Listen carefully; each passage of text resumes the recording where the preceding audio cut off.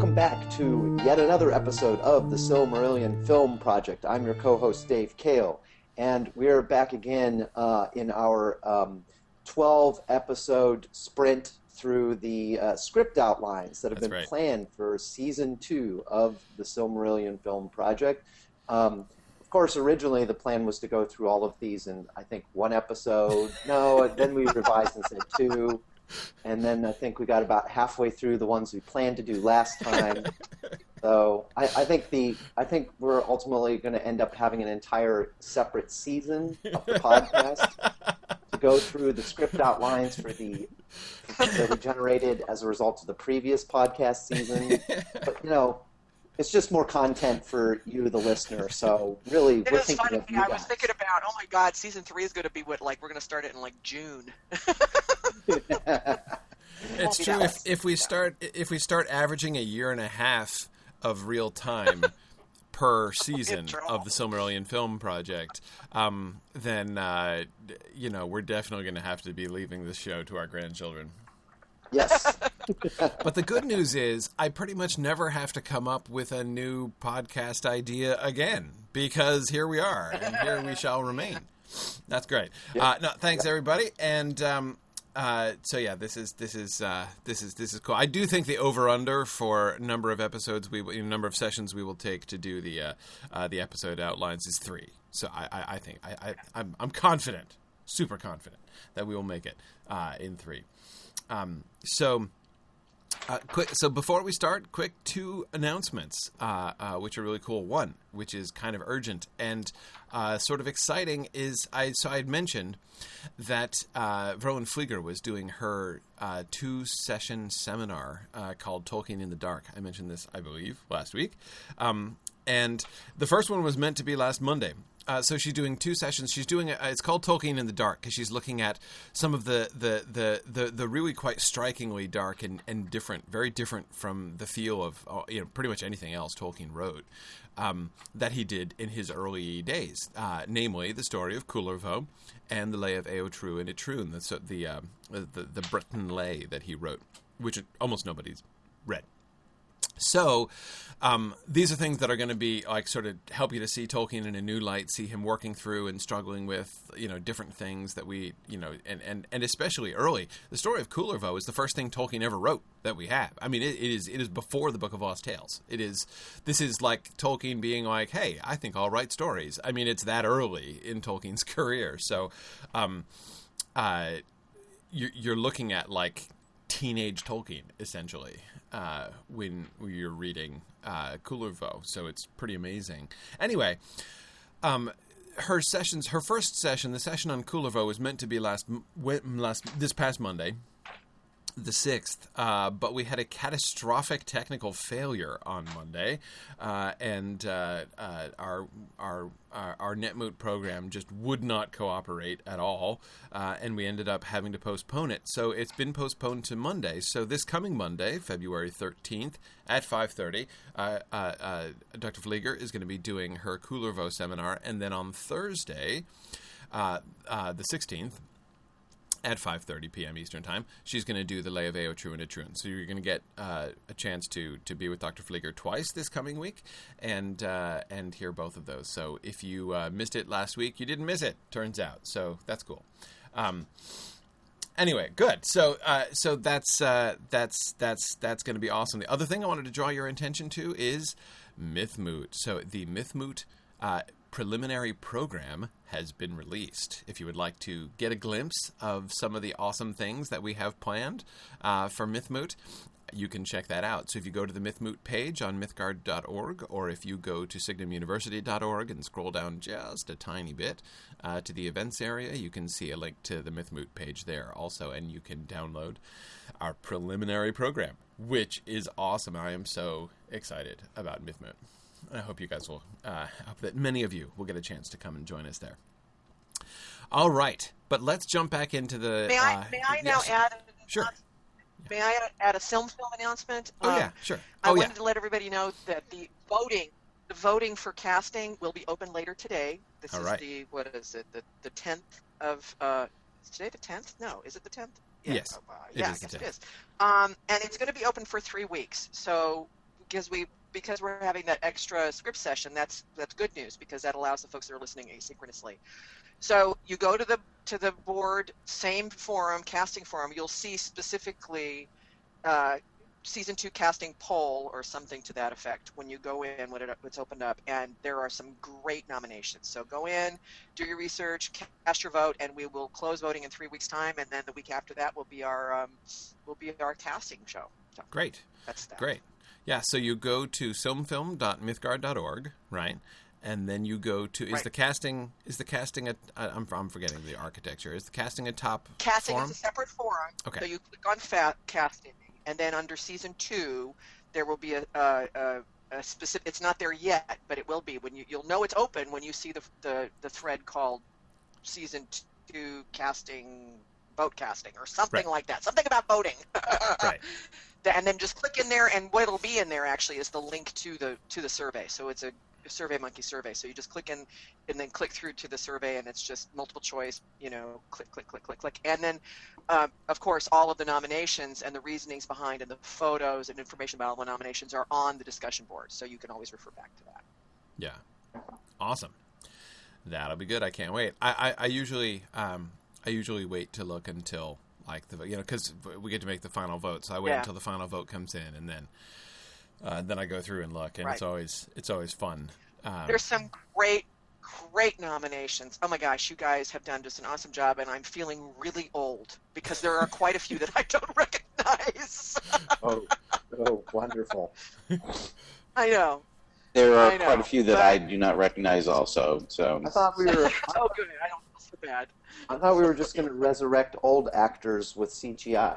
Well, yeah. I mean, now that we have the Admiral Tarkin option, I think, we can stop leaning on the younger generation. Such a bummer. We could have had Humphrey Bogart as Manway. Dang. No. Yeah, I see. We're getting lots of emphatic no's from our. But it's funny. The execs are all like cutting edge, and the project team are all like conservative and stuffy. What's up with that? Boy, not only that, but it's like no. I know we're getting yelled at here in text form. Boy. Oh well. This is how it works. I can abide by that. You're just going to get interestingly enough, I was just going to say, I think it was Hakon. There's somebody, I think it was Hakon that was the one that did this, but a lot of, and I think appropriately, Norwegian actors, which I just love. Ah, cool. So anyway. Cool. So go not us, not the execs, but everybody else, go check it out, because that's right. There's a lot of really good nominations, and it'll take a while to kind of go through and plow through, and people have included their IMDb pages and all that stuff. Very, very interesting stuff. Anyway, so. Yeah, cool. That's that. Okay. All right. So I wanted to start. We have a bunch of really interesting things. There are a bunch of really interesting issues that the outlines raised in my mind this week. But first, I wanted to share something kind of picking up on. And I know, probably you're going to be thinking that we already talked about this too much last week, but I don't care, because I want to go back to Sauron for a minute. Because see, here's the story. I am this year, as I explained on my social media accounts a while back, I've decided to do it. Normally I do it my Tolkien reread. I've been rereading The Silmarillion, Hobbit, and The Lord of the Rings every year starting in January for decades now. But this year I decided I wanted to do something a little more fun and ambitious. So I've decided to try to do a rough, not a really, really thorough yet because I don't have time to compile the spreadsheet, but to do a rough whole chronological reread of the entire Tolkien corpus.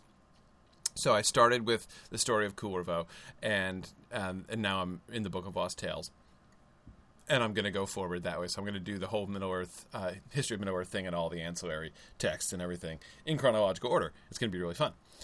Anyway, that won't be confusing. No, it won't be confusing at all. Well, see, Nick, I've given up on the confusion thing because I'm teaching a class on the Fellowship of the Ring at the same time as I'm teaching a class on the Return of the Shadow and talking about the Silmarillion and the Silmarillion Film Project. So I'm just but it's, of course, it's no different from in previous months, when I've been teaching The Lost Road and like teaching the 1937 Quenta Silmarillion at the same time that I'm trying to work through the published Silmarillion here. So I'm just so confused all the time that I just embraced it and decided to, to sort of accept it as a way of life. So anyway, so I'm reading the Book of Lost Tales, and I just finished Volume 1 of the Book of Lost Tales the other day. And in the last chapter of the Book of Lost Tales, Part 1, is Gilfanon's Tale, which is the travail of the Noldali and the coming of men.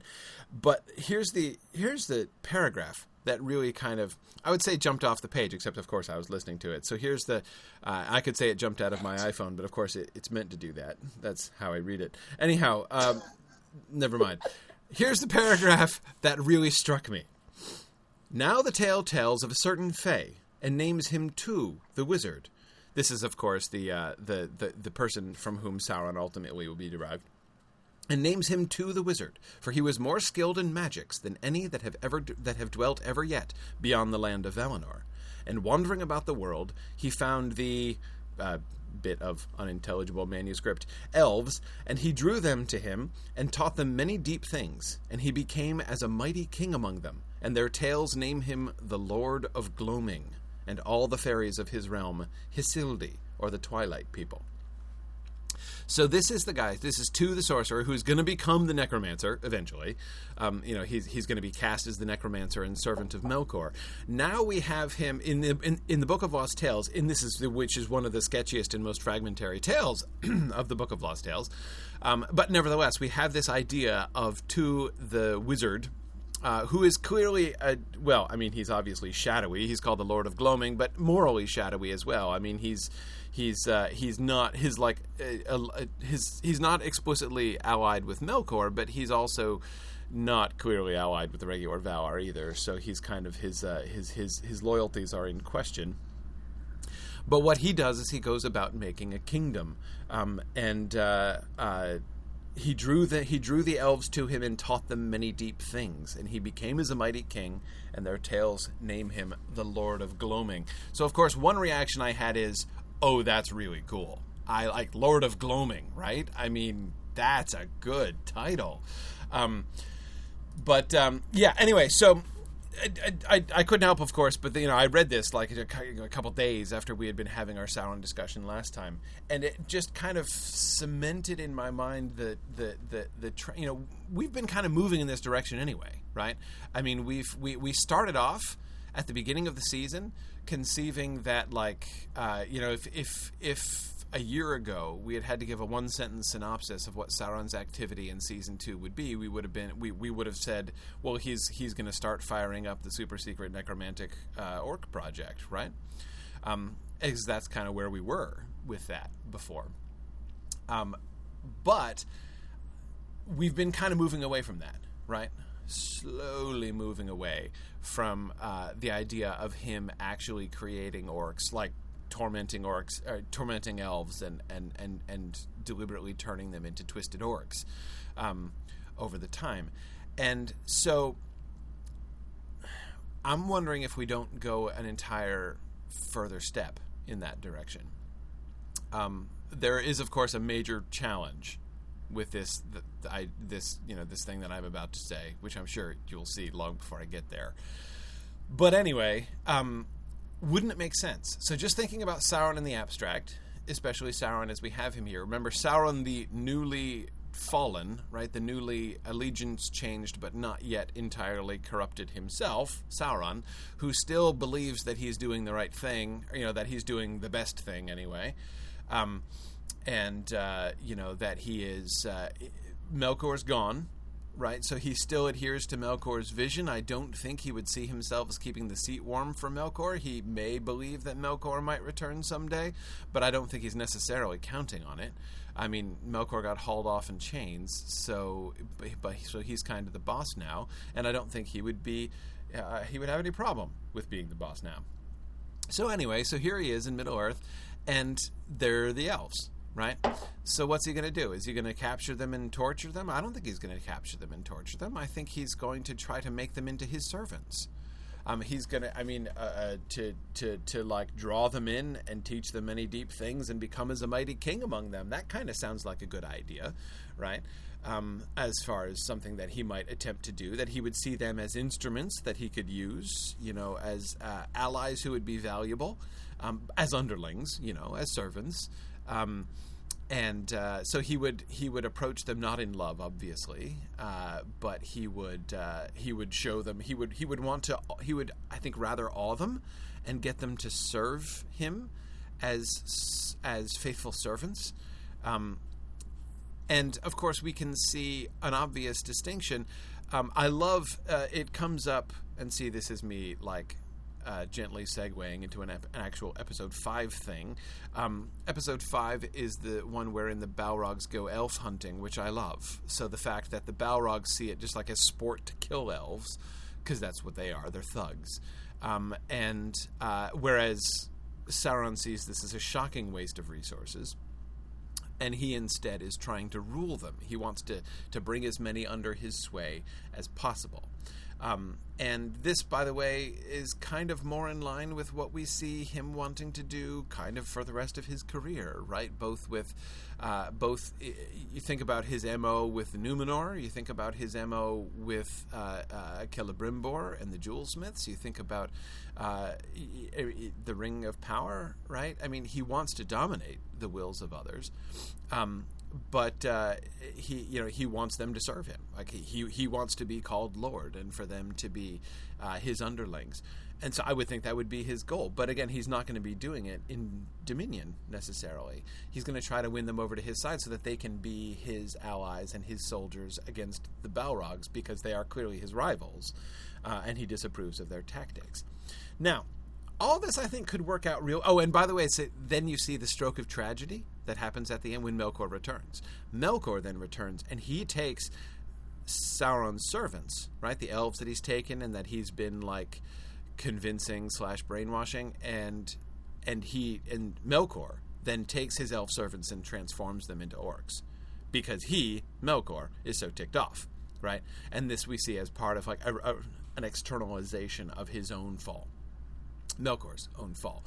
And so I would think that Sauron would actually be repulsed by orcs, and he would despise orcs ever afterwards, and it would be he would not approve. So that, I think, would be kind of interesting, the way that Sauron gets kind of marginalized at the end, and his whole plan gets kind of shot when Morgoth returns, which I think could set up some really interesting stuff for Season 3. So, as I was thinking through all that stuff, inspired by the Lord of Gloaming and this half paragraph in the Book of Lost Tales, I thought that was all awesome. But, of course, Nick, I don't doubt you can see the obvious problem that it leaves us with as far as adapting the published Silmarillion and the stuff we've already done in Season 1, right? Namely, so why does he do the Dark Rider thing? Why is he abducting folks? Because that doesn't seem to fit with this at all. Yeah, it would make it rather difficult because that would give Melkor a very, very, very small amount of time in which to convert these even darkish elves into orcs. Right. Like, as it is, the project hasn't come into its full, its full potential when he gets back, but at least there's something there, and there's kind of like the pipeline already exists. Right. Sauron has made the physical plant. He just hasn't done it. Yeah. Well, I mean, of course, one thing we could do is he could tinker with them, because that's who he is, right? Sauron tinkers with things. We saw him doing with the werewolves before, right? Right. So he could be wanting to enhance them, right? To believe he can make like Elf 2.0, right? Which would be better anti-Balrog soldiers. And he would, would have learned his lesson, like, Draugluin is kind of useful, but, like, ultimately it was really kind of a failed experiment. It didn't work out at all like he had planned. But, he's learned from that experiment, and he thinks he can do better the second time. So the idea of him doing stuff to the elves and trying to change them can already happen, but I'm not sure how much passage of time needs to happen. I mean, if Morgoth just comes back and exerts his, and I don't know what we want to do with the process, or if we want to depict the process, but I would think it's possible that the process could be relatively swift. We also do get a little bit of time.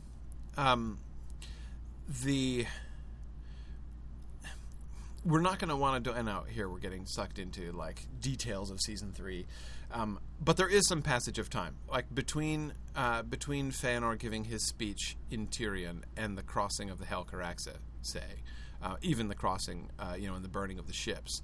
There's going to be some time. I mean, they have to travel up the coast and everything, and it's going to take more. This is not a journey of a few days. Even in the most conservative estimates, Tolkien has that taking a couple years, which I think is going to be hard to do on film. But anyway, it doesn't have to be instantaneous.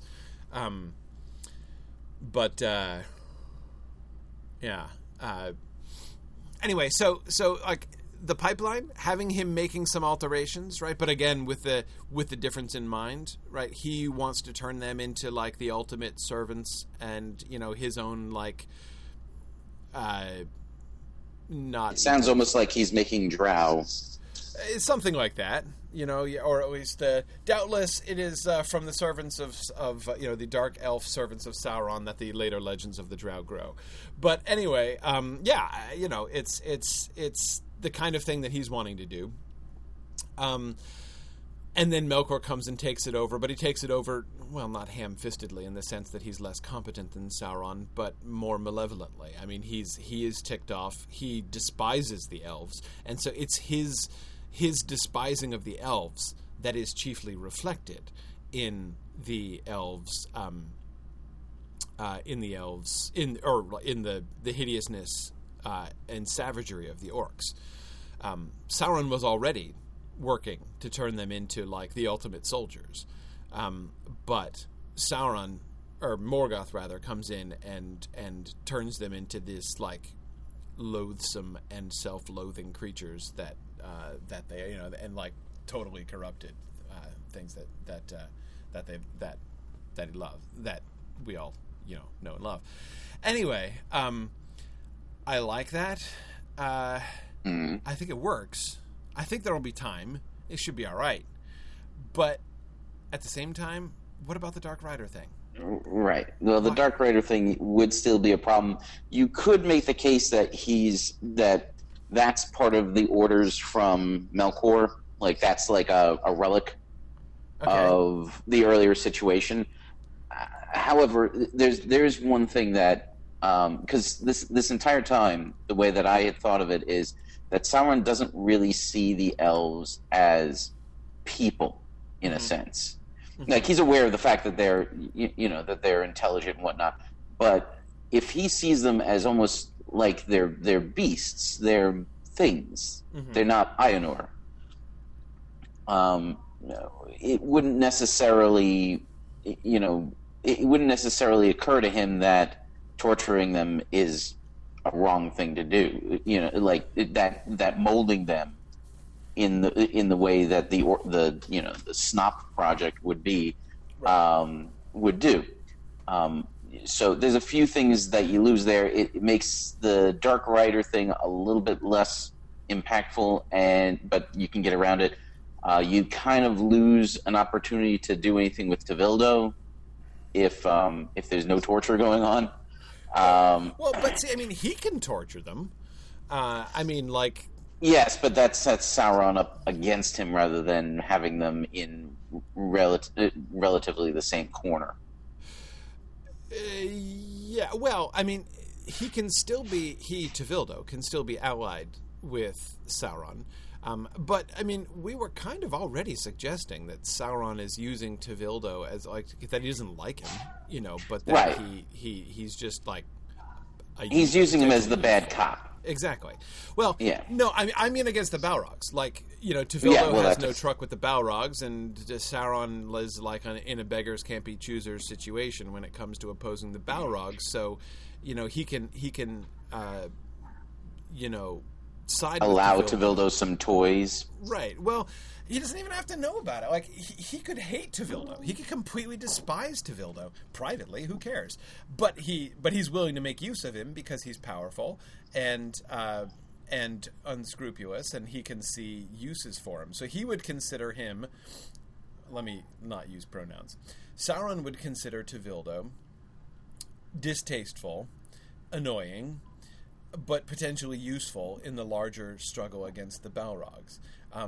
But he and Tevildo might be quite in opposition. Like, because I would think, what does Sauron want, right? I mean, what Sauron wants is dominion, order. And there is a trend, worship. He wants folks to. He gets worshipped all the time, right? He gets worshipped by, like the heathen kings, as Denethor says, right there. There's lots of Sauron where people make altars to Sauron, and it's not an isolated incident, right? Of course, it happens very spectacularly in Numenor, where he becomes like the high priest of Morgoth, and people are coming and worshiping him as a god. He seems to be into that more than Morgoth is, really, in some ways. Morgoth never seems to be. I mean, he wants to be held as the god of the whole world, but he's like got bigger fish to fry. Sauron seems to be perfectly happy going about and getting like tribes of men and stuff to worship him. That seems to be one of his goals. So again, I think that ultimately, I like the distinction that you're making at the beginning about Sauron not really kind of treating the elves as people. What I would say, actually, the thing that made me think of, Nick, honestly, is children, right? I mean, they're the children of Iluvatar, right? They're so right. But there are different ways that people look at children. There are many people who look at children as if they're just like, they're sub-adult, right? People who just don't take children seriously and don't exactly treat them exactly like they would treat animals, but I mean, put them in a different category, right? Don't really take them seriously, and I mean this is a thing that happens with adults and children. You can see this. So like basically, it would be like the Valar would look at the children of Iluvatar as, with love and the desire to care for them and taking them seriously, though possibly risking patronizing them, right? Possibly risking, which they do, of course. In the end, what the Valar kind of do is infantilize the elves, right? Oh, they can't make it in the big, cruel world by themselves. We must take them in and shelter them, right? And that's wrong, but wrong in a benevolent and good-hearted kind of way, right? Noblesse oblige. Exactly. Sauron might just kind of underrate them at first, right? Just as many adults might consider children kind of generally useless, like for adult tasks or whatever. That does make it a little bit more delicious that, he's going to get the tar beat out of him by a little girl and her dog. So. It kind of does, doesn't it? Yeah, absolutely. So he doesn't take them seriously. But the thing is, I think he should come to respect them more, at least desire their worship. He wants to be king. He doesn't just and so like basically he sees that he maybe he does have standing orders about the Dark Rider thing, and maybe that's why he takes them at first. But I gotta think, I mean, he's gonna come to recognize that in Sauron's world, the ultimate role of elves and men is as his servants, subjects, and worshippers. Like that's their natural role, and that I think is the role that he's going to want them to be in. Now he's in a difficult situation, right? He's not in a time of peace, so he does need soldiers, and so if they're going to be his subjects, if they're going to be his servants, well, his primary need is in war and struggling with the Balrog. But I do think that his attitude could, if his attitude shifts, if we have a moment where he, and again, he doesn't have, we can still get Tevildo, right? Tevildo can still take one and be tormenting it like a cat tormenting a mouse, right? Tevildo could kind of catch one or be stalking one, and he could walk in on Tevildo torturing it, and call him off it, and say, hey, like, don't do that. He could even look noble. This could be a turning point for the elves, right, where they see Sauron as their protector now. Right. What if Sauron is is orchestrating that? If that's also possible, we could we could at least leave that to doubt as to whether or not he has orchestrated that. Yeah, well, one thing that I do like about this is it does add a level of complexity to the Angband politicking situation, because now Tevildo is not really same team, right, in the way that he was before, and he's not acting under orders. He's kind of like that. Like yes, exactly. But he's like that. He's like that powerful individual in the company that nobody really wants to deal with. But in order to get certain things done, you have to get through this person. Which again, it does kind of give us that only sane man in the asylum vibe, where Sauron is having to manipulate all these forces and sometimes allow things that he wouldn't necessarily consider couth or moral in order to get the things done that he needs to get done. Mm-hmm. Mm-hmm. It's his step down the path towards lawful evil, whereas now he's more lawful neutral. Yeah, Sauron is the least evil. I'm not still really sure where Thuringwethil is, but he's the least evil of all the... I mean, Draugluin is just a tormented spirit who, vents his pain and suffering on others. Tevildo is twisted, and the Balrogs are over the edge, right? They've already crossed their Rubicon of evil, right?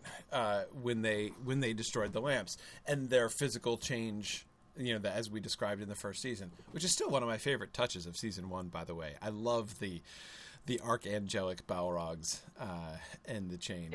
I still love that. But anyway, so they are, as Marie, exactly as you just said, the Balrogs are completely fallen. Sauron is not yet completely fallen, right? I mean, and Mairon, he's only one short step away from Valinor. And the step that he took it's not a big one, right? He's still in, as I said last time, he's still in that, where he really believes Saruman's speech, right? Nothing need change in our ends, only in our means, right? That's basically the step he's made in joining Morgoth, but he did nothing else, right? He's not crossed any other lines. He hasn't done anything super bad yet, nor are his ends super bad. He's not just trying to torture people for the fun of torturing people. He's not wanting to destroy good for the sake of destroying good. He's not opposing anything bright and beautiful wherever it is on principle. Nothing like that.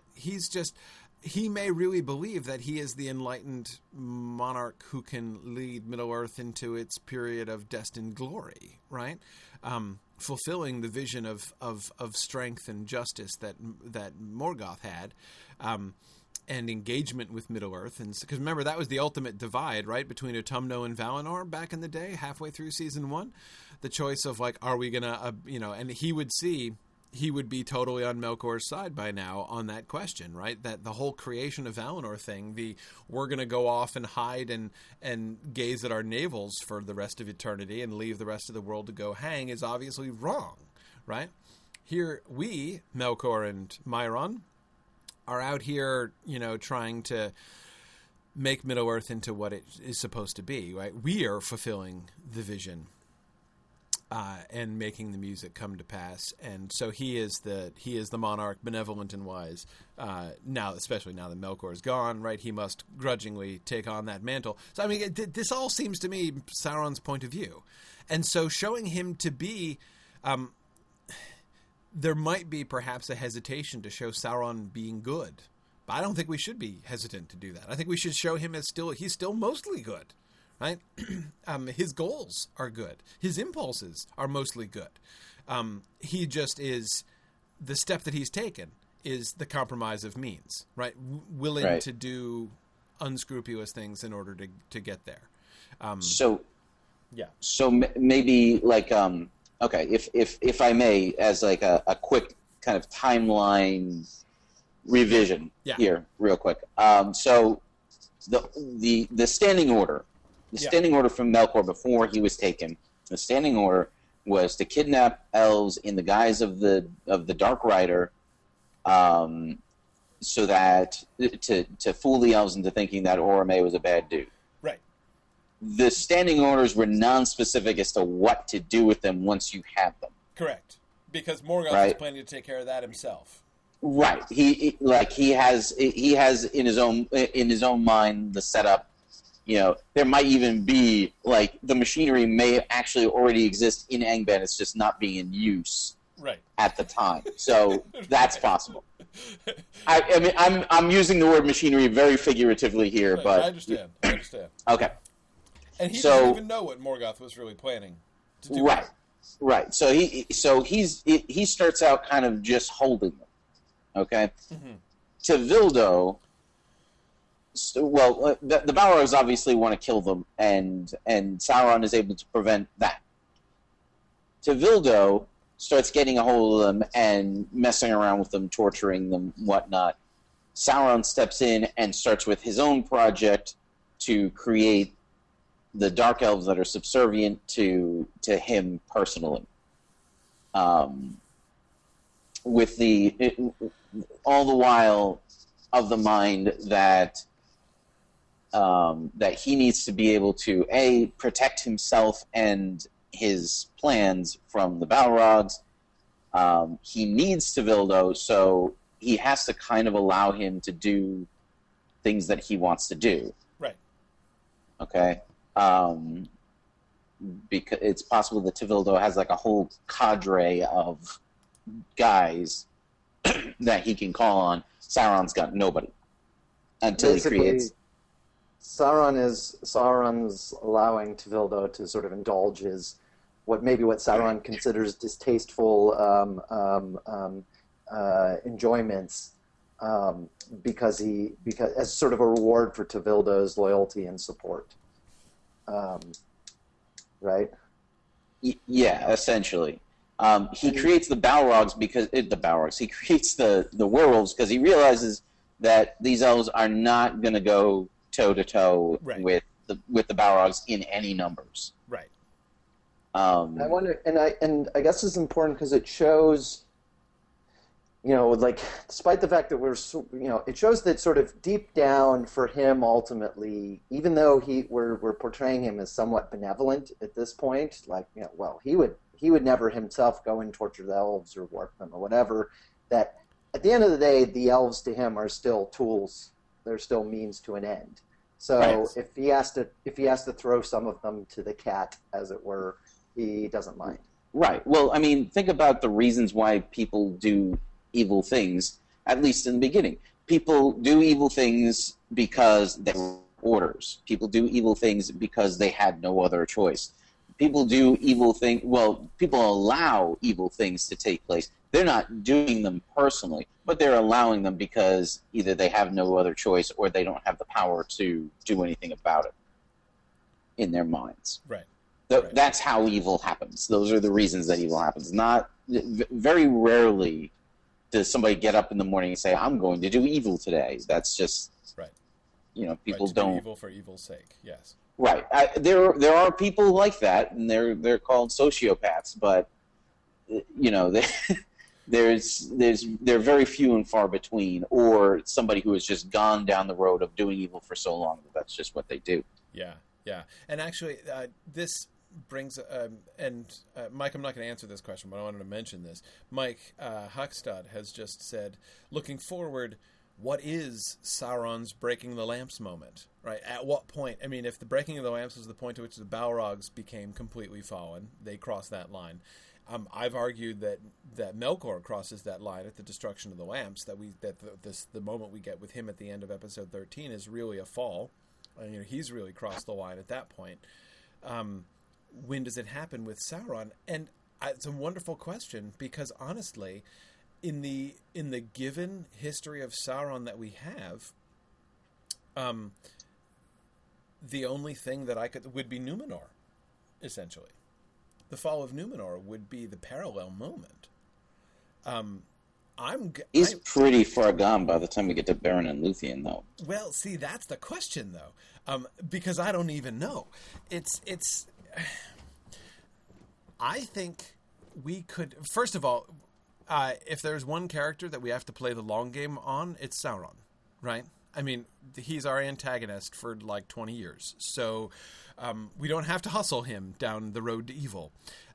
He's got plenty of time to go down it at his own leisure. And of course, I'm not saying that he shouldn't go down it, or we should make him repent or something, or undermine the things that he does in Middle-earth but we don't know of them. I mean, the incident with Beren and Luthien is just about the only time. No, it is the only time that he's mentioned. What about? Could he be responsible for the deaths of Barahir and his band? Oh yeah. No, because if he is, we could essentially do that, and it sets him up as the antagonist, as a main antagonist of Beren and Luthien during their story, and it also it gives him that kind of event horizon moment. Yeah, I mean, yeah. I don't, and Maria's reminding us, of course, that he does, as she says, pseudo-repent at the end of the First Age, and and Maria, remember, it is said that he meant it. I mean, there's the possibility of real repentance there, and I like that. I mean, if the trajectory of Sauron's character includes a real, though temporary and not wholehearted, repentance at the end of the First Age, and then we get to show him relapsing. Right, we get to show the progress of the repentant Sauron through to the fall of Numenor, right? And that's when there does still need. So actually, I think I'm right about the fall of Numenor. Until the fall of Numenor, Sauron's repentance needs to still be in play, because he's going to repent, right? And not just to deceive the Valar, but he's gonna really mean it when he repents. It's not going to stick, but he's going to really mean it. When he repents at the end of the First Age, and that's got to still be possible, and then even his empire building among humans in the Second Age, right, leading up to Numenor, to the Numenor incident, needs to be not like, and now like I shall twirl my mustache and cackle maniacally as I build a kingdom of evil, but again, sort of a slow slide. Probably through similar patterns of putting means before ends, that in the end he ends up going to Numenor and becoming worshipped as a god, and then ultimately falling off the cliff. So I like it. I mean, I think it's So having him not be completely fallen in the First Age, I think would be really good. You know what this means is it kind of gives him an out for his defeat at the hands of Luthien, because it's really just a lack of resolve to kill an unarmed girl. Yeah, exactly. He was sparing her benevolently. Yeah, absolutely. At least in his own mind. In his own mind, exactly. He wasn't defeated. He just was like, well, this isn't worth it. Yeah.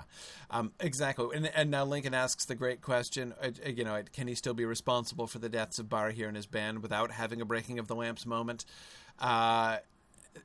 Cue the kicking of the cans sound effect. That is a season 5 question, my friend, and we are not going to answer that right now.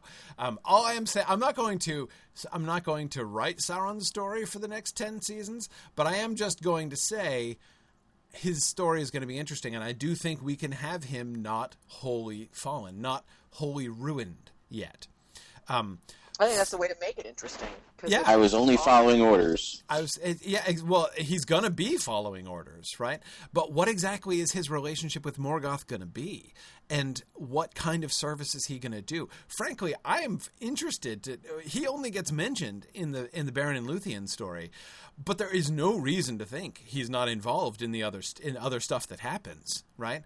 And I am not going to want to leave him behind, especially since, of course, as we know, he's going to be our main antagonist all the way through, I don't want to leave him behind. I'm wanting to hang with Sauron. I want Sauron to be one of our most persistent characters through the entire story.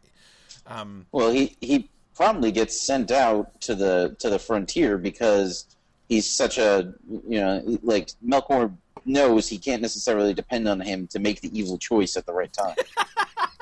He's unreliably evil, right? Yeah. I like you, Myron, but really, just sometimes you flake out and you do good things. I'm sorry. Yeah.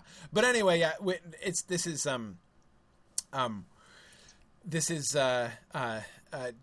is great stuff, and yeah. There's this. It's going to be fun.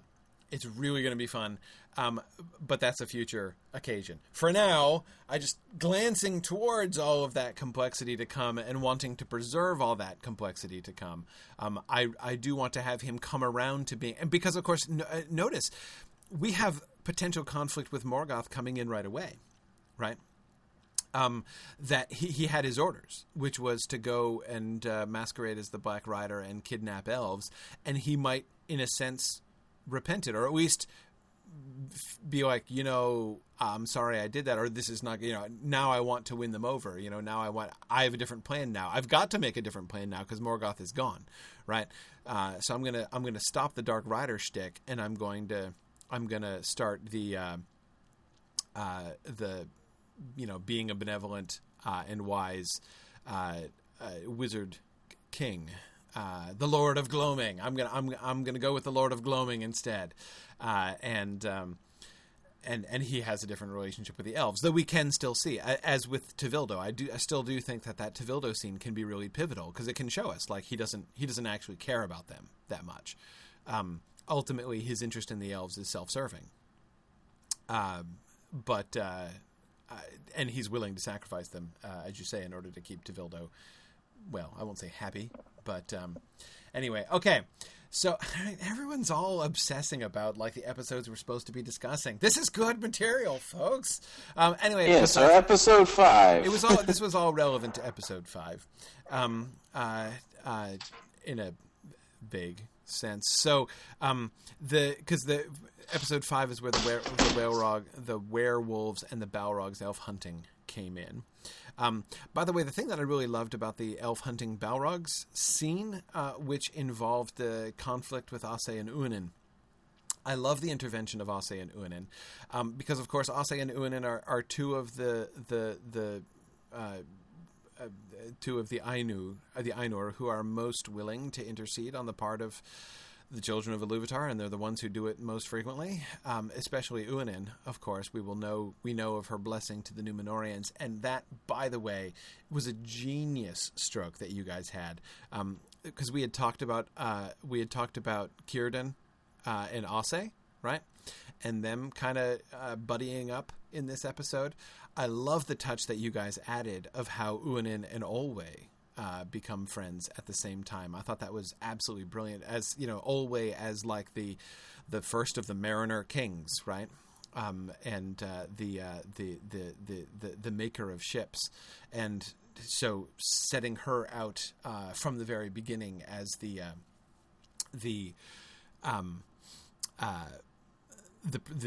protector of ships and ship makers, I think is great. I really loved that. So we can being able to kind of parallel that, in a sense, she is protecting the Númenóreans. Even her protection of her relationship with the Númenóreans is like sort of connected to and derived from this in some senses. I like it, or at least parallel to it. I thought that was really cool. I loved that. Oh, but one small point I wanted to, and again, it's a good point. In the outline of episode 5, you guys were talking about the Balrogs being attacked essentially at a water crossing, right? And I love that because, of course, water crossings are going to be a big deal, like all the way down to the ringwraiths who are scared to cross water. Right. And it's a big question. I mean, I was just asked that wonderful question when I had my interview with the extremely precocious I remember Maggie during the webathon, and she asked that question: why are the ring wraiths afraid to cross water? It's never explained. I mean, Tolkien doesn't say why they're afraid to cross water. And now we know. And now we know, right? I mean, if because Unin could randomly pop up right. and ruin your day. You just know. I mean, between Ulmo, right, who goes his own way and is willing to do stuff without the approval of all the rest of the Valar, and Ase and Uinen, who are completely loose cannons, like water is just pretty darn unpredictable, and you never know what's going to happen, especially, if you're evil. So yeah, absolutely, I love that. I thought that touch was really cool. And yeah, Maria, exactly. Maria says Uinen is going to wreck stuff after the kinslaying. Absolutely. She totally is. And yeah, and so yes, if Olwe dies there and they're friends, no, Maria, exactly. That's what I was thinking. And it's why I loved that whole thing, especially since we're not going to be able to there's only so much we're going to be able to do in building up, like characters to, like, who's going to lament Olwe? Right. I mean, yeah, Elwë is, Thingol is, but we're not going to be able to have anyone survive him because we're going to leave the Teleri behind, right? But we'll still have Uinen, right? We'll always have Uinen, who will remember the kinslaying and be able to speak against it and against the Noldor. So anyway, yeah, loved it. Loved it. I know we do have his daughter, but, and she's important for genealogical reasons and everything. But anyway, I liked it. He'll be fine. Yeah. Yeah. He'll get better. Yep. Yeah, the dreams. I was a big fan of the dreams, of Olwe and Círdan. Because again, that's another really nice theme to introduce here. The idea of sort of the prophetic dream. We've already had it with Lenwë. And did we decide to put the dream into episode 4? Or do we still have it in episode 3? Did we make a decision about that last time? I know we were talking about. I wanted to change that so that like the significance of it didn't become clear until the next episode, and we didn't necessarily show it on screen, but had him talk about it. Yeah, having him talk about it in episode 3 makes sense, especially if he just describes it as a tree talking. He doesn't remember what it was going to say, but he there's something. We have a purpose. There's something that we have to do, and he could even say it lies to the west, which they're going to run into the ends to the west. Right. Exactly. So that makes sense. Yeah, I love that, actually, because, of course, obviously everyone assumes, even himself presumably assumes, that when he says his destiny lies, his purpose lies in the West, that it's Valinor, right? And again, I love that because that really spotlights the difference that I was trying to insist on last time, the difference between the Avari who say we won't go, and Lenwë who says, no, this is where my purpose is. So yeah, he's gotten to the west. Not quite as far west as everybody else thought he was going to go, right? But he has gone west, and he has found his purpose. So yeah, love that. This is my stop. That's right. This is my stop. This is where I get off. Exactly. And the dreams of Olwe and Círdan, do we want to show those, or do we want to? Because they're kind of image. I mean, I kind of feel like unless we're going to get voiceover or dialogue or something like that. I'm not sure we need to depict to show the dreams on screen. They can just speak of them. Well, to each other. Here's the thing. If you show them, like, you can what we had kind of envisioned was actually intercutting their dreams. You'd obviously have to have like different color schemes and stuff so you could realize whose dream we were in at any given moment. Dreams, like it. Right. Well, so that you didn't think that they were having a tandem dream in some weird way. But I feel like having the imagery is going to be very, very powerful so that when we see the swan ships, we immediately think back to the dream. When we see Erendel's ship, yes. If we can remember this far back, we should be thinking of this dream. So I would really like to see that as this intercutting dream sequence with plenty of music. I wouldn't do any voiceover. I don't think we need to, and I don't think we need to shy away from it either. So. Right. Yeah, I mean, like, for instance, later on, obviously, when we get the dreams of Finrod and Turgon, right? The dreams that we do Nargothrond Thrond and Gondolin will need voiceover. That they're receiving a message, right? And it's a rather specific message. Including, Turgon receives a very specific message about the armor that he's supposed to leave behind and all that kind of thing, right? So, so we're definitely going to need dialogue there. Are we going to have Ulmo give Tor's measurements during the dream sequence? No, he does. Exactly, right. Yeah. I know he does. But. Yeah, exactly. Yeah, I've designed it. I've written. Yes, exactly. This is the measurements that you're going to need. Yeah. No, exactly. But yeah, and you're right. You're right about the visual imagery. Because, think about the way that can be. We can start with an image of a living swan. And if that image can be visually juxtaposed so that we can see it in the swan ships, right? So when we see the swan ships at Aqualande, when we see them arriving at Aqualande, there can be a parallel between the swan in Always Dream, the swan ships as they arrive at the shores of Valinor, and the swan ships as they are burning in Season 3. And have those all tied together by the one parallel image of the swan would be really cool. Because that really puts forward the swans, this image of the swan is evocative of Always Purpose. And ultimately, Always Purpose is thwarted by Feanor and the Noldor in the theft and then destruction of his great work. At least almost purpose for him. Yeah, exactly. So it does help to convey the real tragedy of that, which I think is really good. With Círdan, I love Vingalot as a thing in the dream. I think it would seem to me that with Círdan, we're going to need a series of images, the last of which will be Vingalot, right? If all he gets is Vingalot, that's way too long to wait for the payoff. Right, and it's a little heavy-handed too. It is. But I love the idea of that being the last image. Yes. The greatest ship that he will ever make. But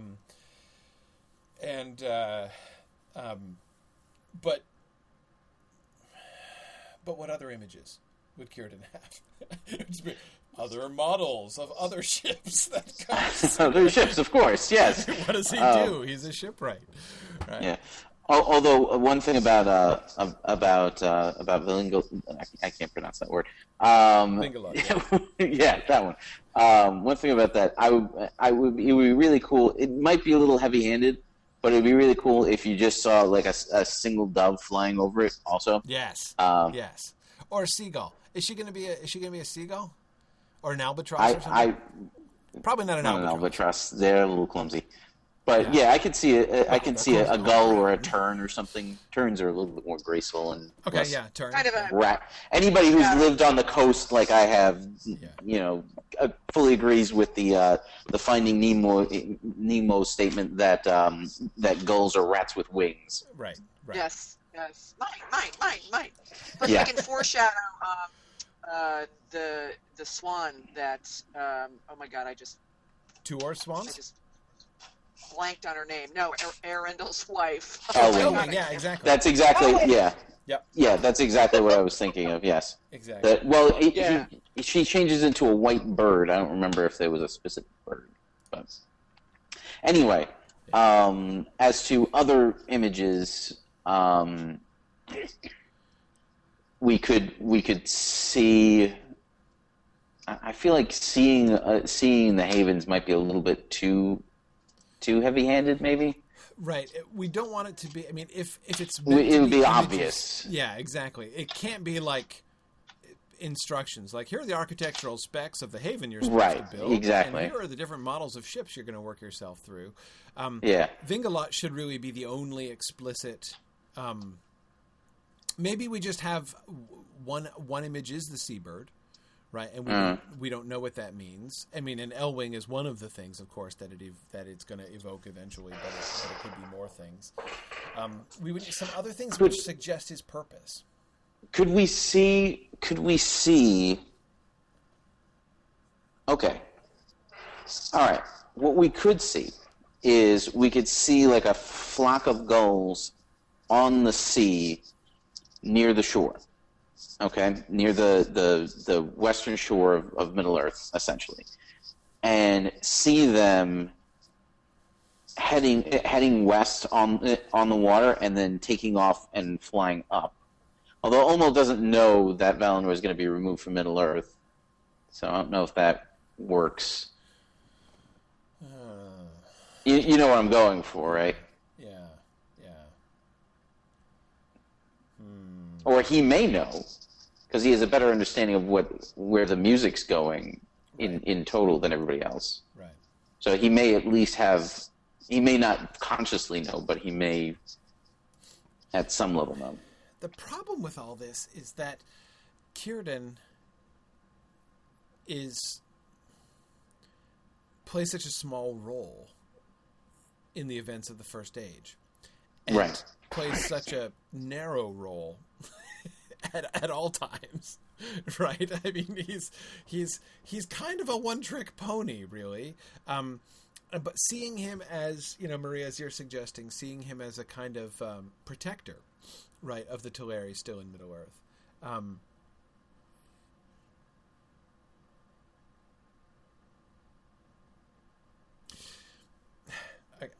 I've got this in my head again because I've been reading the Book of Lost Tales lately.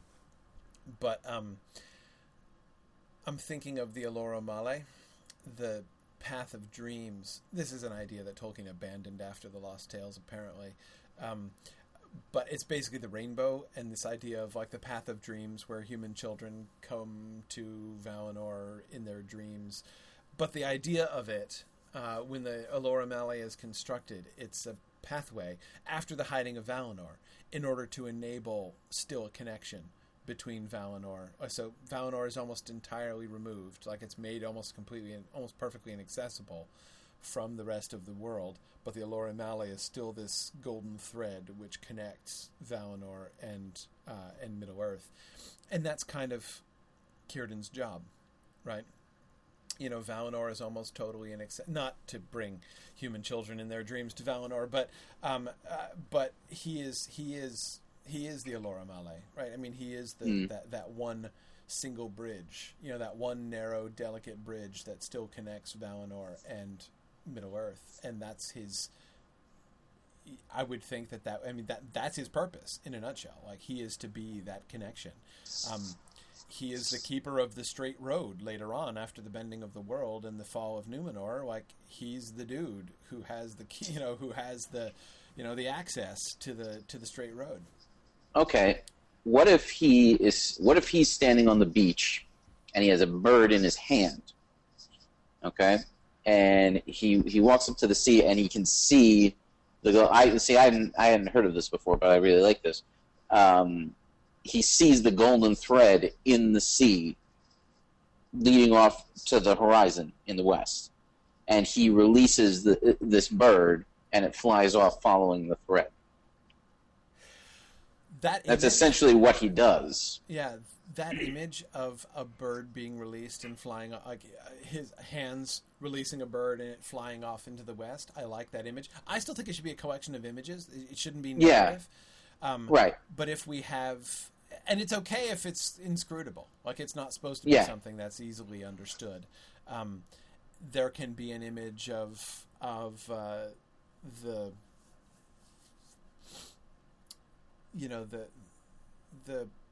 I mean, I don't know if we show something that really looks like the Elora Male, which was basically the rainbow. I mean, that's what it was in the Book of Lost Tales. So it's in the sky. It's like the Rainbow Road to Asgard. Exactly. Yeah, that's Rainbow Bridge. Yeah. So we could show a rainbow. We could show that could be one of the images that we show, for instance. And it's okay if it doesn't make sense. It doesn't make perfect sense. It doesn't have to be totally intelligible at that point. But yeah, so the images of him, something to connect him to the rest of his people, maybe a glimpse of some of the other people like that were left behind. Maybe we get a little some of the Avari, Teleri montage, right? Some of the Avari, Lenway's folks, people of Sindar. Not Elway because they think he's dead. Right. No, the folks hunting for Elway. I was thinking. Yes. So we just get brief images, right? Montage images of them, and then like that image of him releasing the bird, and then the rainbow, and then Vingalat ultimately at the end. That kind of thing, I think, could work. And yet, Marie says obviously Círdan has never seen sunlight or a rainbow before. Yeah, Marie, you're right. Even just like a bright blue sky would be quite a vision. Yeah, right, which would be an inexplicable vision, really. So yeah, the idea of like a distant rainbow in a blue sky would be an incredible and inexplicable vision. So yeah, I like that. Oh, you know what? You just made me realize that even with in the Lay of the Trees, the sky over Valinor is never blue. Yeah. Oh man. Yeah. Yeah. Changes your vision of what it's supposed to look. Well, no, we just did a session specifically with stuff like that, and I should have thought of that then. But there was things like that we were trying to figure out, like different how the air quotes economy of Valinor works and stuff like that, but that should have been something that came up, and I'm kicking myself for not thinking of it then. Right. And by the way, I the other thing I want to say, and then I'm like moving on because efficiency. To episode 6, is I like the parallel between Arwen and Olwe / Círdan. I thought that was. The way that the frame kind of suggests that, that because she's really, in a sense, those are the two things that she's kind of poised between, right?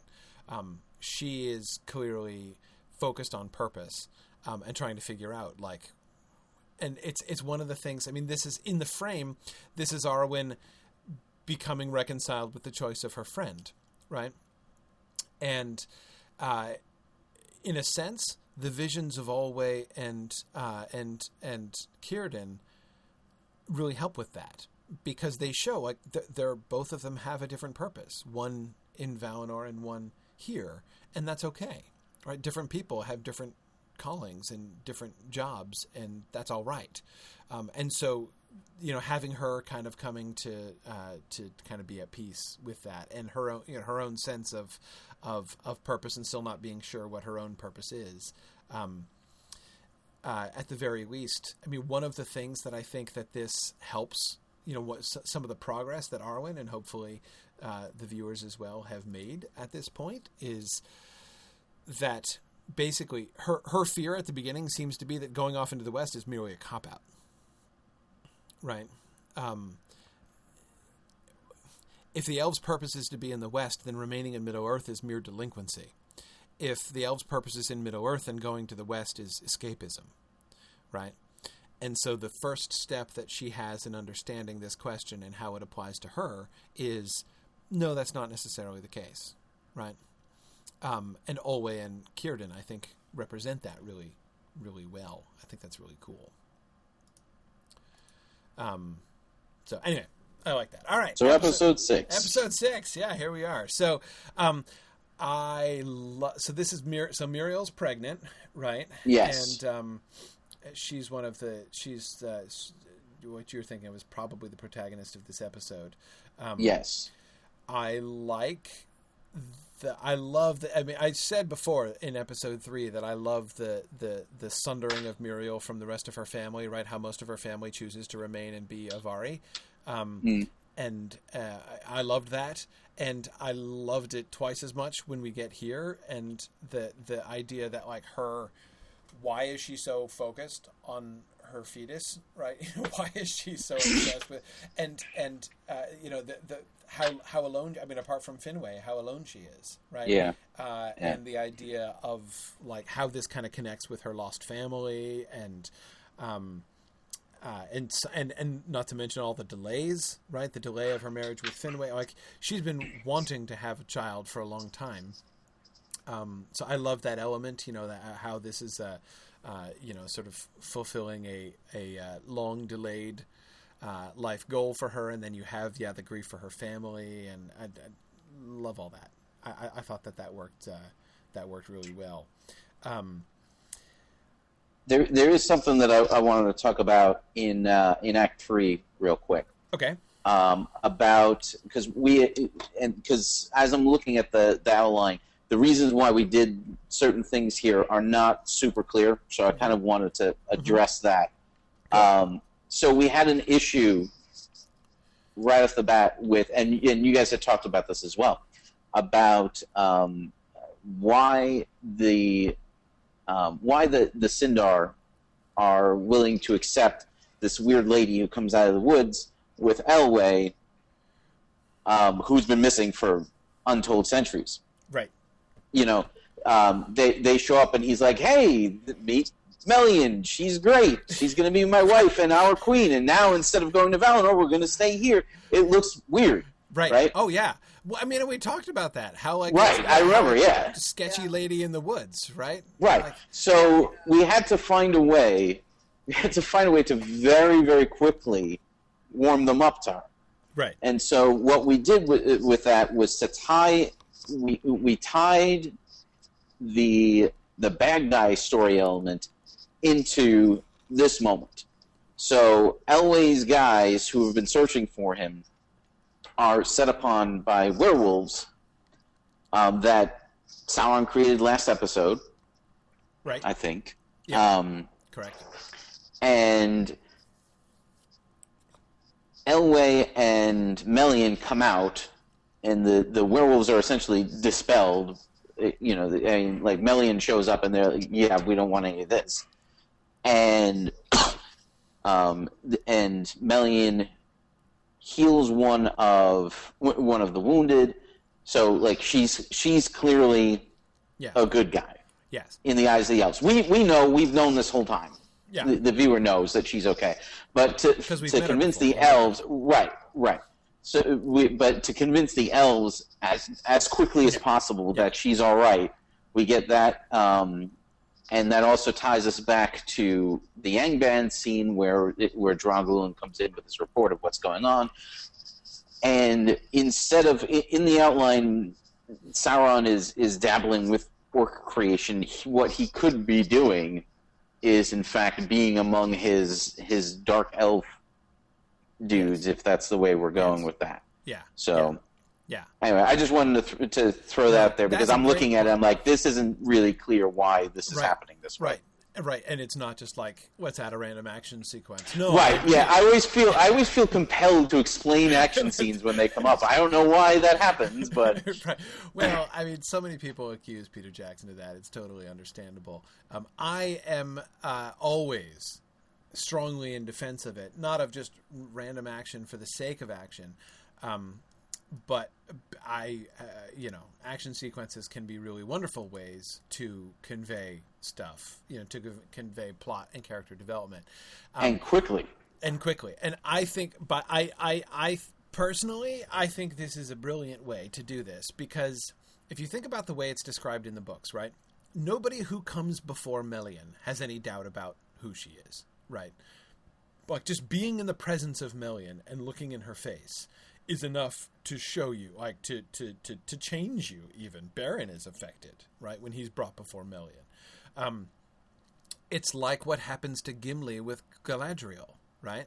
He distrusts elves, and he has no love for the elves of Lothlorien, and then he stands before Galadriel and no further questions, right? Just being in her presence is enough to inspire him with that sort of level of confidence. But that's really hard to depict on screen. And the problem, I mean, like the issue that happens and inevitably happens, like it makes it on screen. In Jackson's film, and again, I can't blame him. I mean, I like the way he did it, and I like what he was trying to do, but inevitably, people think Gimli's all sheepish. Well, and they make it looks like a romantic infatuation, right? Like he's got the hots for Galadriel, and it's not exactly that. It's not exactly not that either, but it's not exactly it's not that. Right. It's not entirely untrue, but no, but it's not. I mean, he does nearly murder Aomer over it. So exactly, well, but it's really evocative of chivalric love. Exactly. I mean, yes. Exactly. The sort of I agree. idealized version, not the actual courtly love version, where you were actually right. Exactly, but exactly. It's she becomes his ideal, right. But there's no sexual element. I mean, he doesn't want to sleep with her. I don't think he's even tempted in that way. It's not the way it works. But that anyway, my point is the way you're doing it is much better.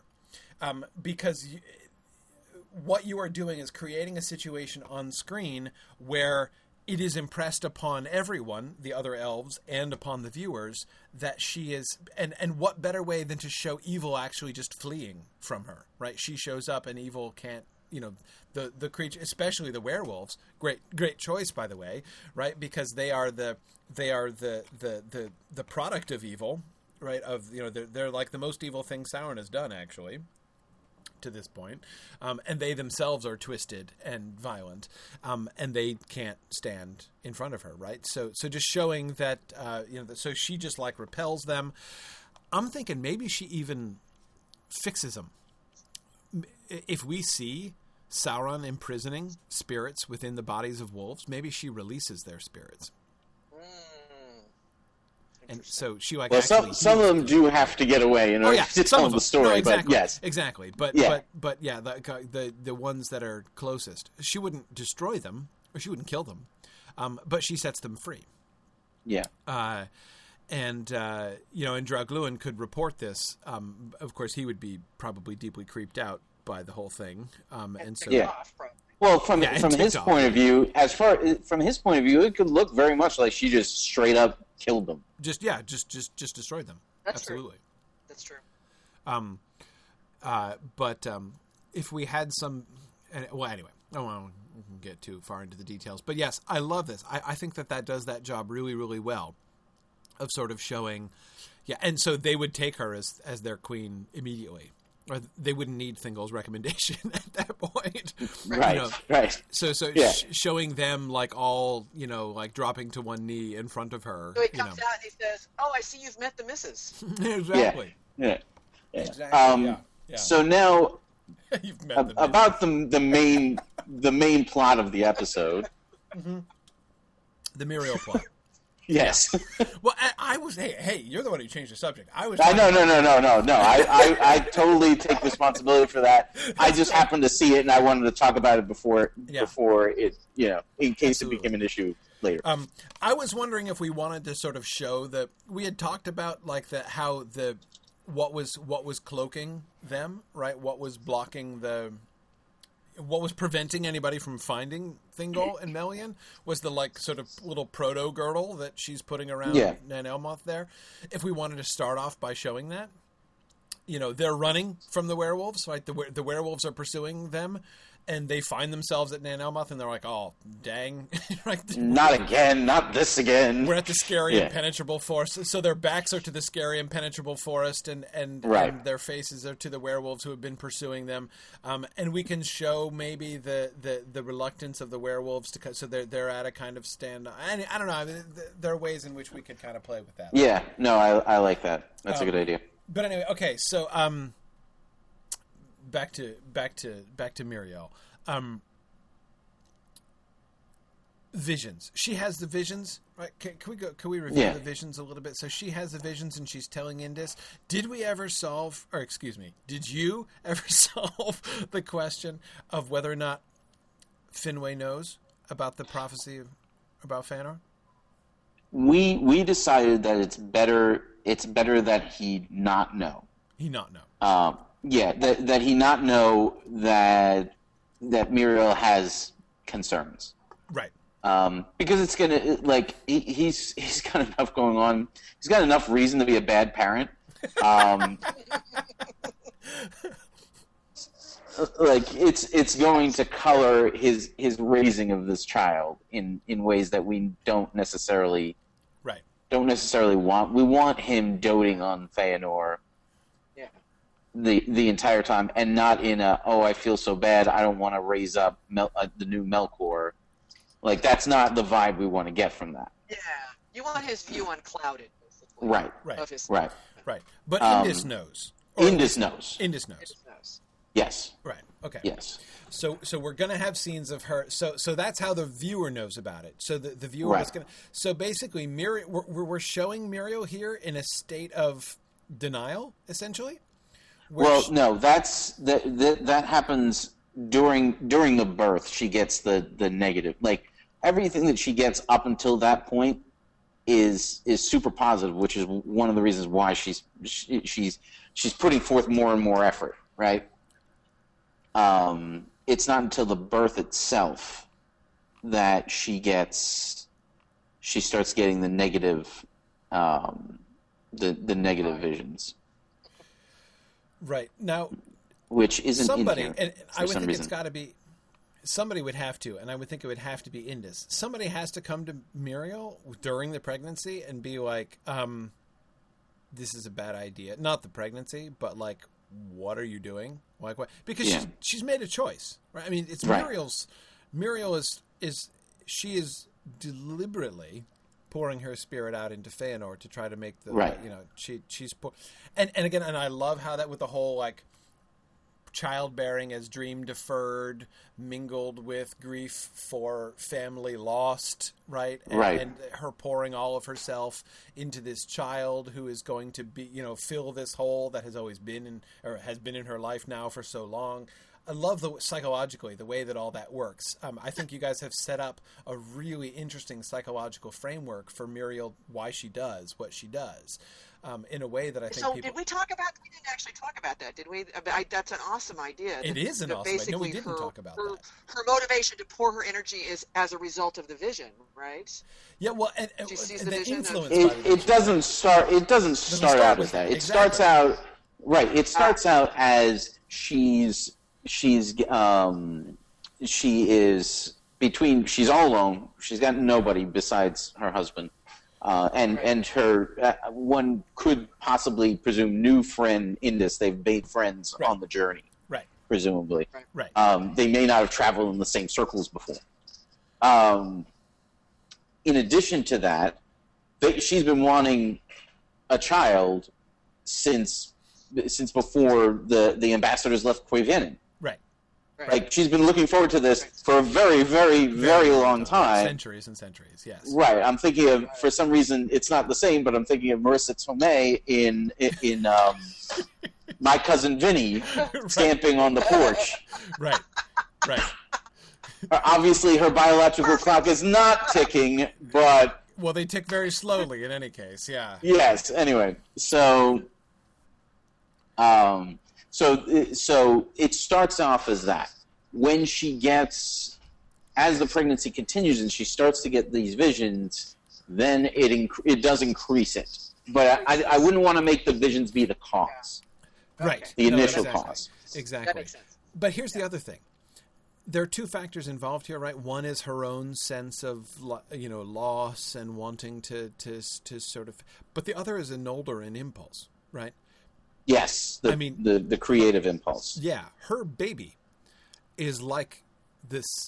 Her baby is to Muriel what the Silmarils are to Feanor, and the Swan ships are to Olwe, frankly, right? I mean, it's her master work, and she's making the best baby that's ever been made, right? And it's like it's not exactly craftsmanship, of course, in the same way, but the motivation is similar. Right? I mean, this is her masterwork, the work that she will never be able to do again, and she recognizes that. She's okay with making the choice to pour a bunch of herself into her kid, knowing that it's going to be the only one, and knowing that that's not what her husband wants. But it's okay. it's okay. Because boy, that makes the visions, as far as the unsettling visions, even sadder. It does. It does. Though the initial visions of greatness confirm her and egg her on in this. Yes. Exactly. Right. It's like a confirmation that she's right tragic, to do what she wants to do. And so what we can set up is a parallel with Feanor, because I mean it's a parallel that's going to happen 3 episodes from now, right? With the Silmarils. When Feanor's making the Silmarils, and Nerdanel is like, dude, are you, what are you doing? Like, are you sure this is okay? But we need somebody in the Nerdanel position with her. And I think it's got to be Indis. Yeah. Mm-hmm. Right? Finway's in the kind of dopey husband role at this point, as far as the pregnancy is concerned, right? As men typically tend to occupy that role. That makes perfect sense. That's not hard, right? And he's cheerfully nattering on about how many kids they're going to have. How he's going to teach his kid how to play baseball, and right, exactly. And he's gonna he's looking forward to making a whole baseball team, and teach him how to design cities. And, exactly, it's going to be awesome. And meanwhile, she's she doesn't argue with him, but she knows it's different. Right. So it's Indis is the only other person it can be, right? So she has to have conversations with Indis, in which Indis cautions her, and doesn't say what you're doing is awful, but be careful. You can put too much of yourself into it. If she's saying that this can give greater resonance to when Nerdanel says that to Feanor in episode 9. Yes. I agree. And one thing, this is a little bit of a tangent, but we somehow kind of discovered that while Feanor is obviously the greater craftsman, Finwë might be the better architect between him and his son. Okay. It comes up in episode 10, but it just occurred to me just now. Having something that Finwë is known for would be good. Yeah, because Finwë could easily become such a cipher, and known only for weakness, essentially. Yes. So I like that. I mean, there should be. If he's the High King of the Noldor, he should be superlative in some art or other, right? Yes. Clearly. I like that. Yeah. Okay. So as long as we can have those running so there should be concern. There should be alarm prior to so that because of course another thing that I was thinking when reading through this was the whole concern about the pregnancy and is the delivery going to go okay. That shouldn't be much of mortality and childbirth is not really a thing with the elves. Right. Well, we wanted to make sure that during the birth we were drawing attention to the fact, because I mean, you can't just show her screaming in pain and expect people to get that something weird's going on, because it's normal. We know to scream in pain. Right. Yeah. So we have to have people saying, This is different. This is weird. Something is wrong. Yes. She shouldn't be in this much pain. She shouldn't. Yes. Exactly. And if we have lots of ominous foreshadowing between the combination of Indis just sort of in her concern with what she sees her friend doing, and the increasingly sort of disturbing visions or unease that Muriel is getting, though probably not admitting to herself, and trying to downplay to Indis, then that, of course, builds the tension around the birth. So, last thing I want to talk about here. So I love all this stuff, and I think this stuff could be really is going to be really good. And as I've said, this plays on the stuff before with Vairë, which, as I said, I love every moment that Vairë comes onto the scene in your outlines. They're great. So I love the way that this fulfilling that tableau that Finwë saw when he was an ambassador, right? Of the two of them and a baby there in Lorien. But of course, it's overlaid with tragedy when we finally get there, which he doesn't realize at first. Just love all that stuff. The last thing I want to talk about is her death, which we don't actually really show. Well, You have a death scene like the "Don't Hold Me Accountable." Yeah, I know, but that's more of a goodbye to Finway. Yeah. The goodbye. It is for all intents and purposes, it is her death scene, but she's not right. She's not dead at the end of it. Yeah, exactly. We're not. There's no corpse. But my question is, why does she, how does her? Because she kind of gives up. Why does she do what she does? Why doesn't she? Is it really impossible? There's a couple of things. One, she is exhausted. She's done with life. She can't. She literally can't even. Right. Right. However, it's a little bit more than that, because during the birth, she's getting all these visions of fire and horribleness. Yes. Which she has confessed to Indus. Yes. And she basically is also afraid that she's given birth to a supervillain, essentially.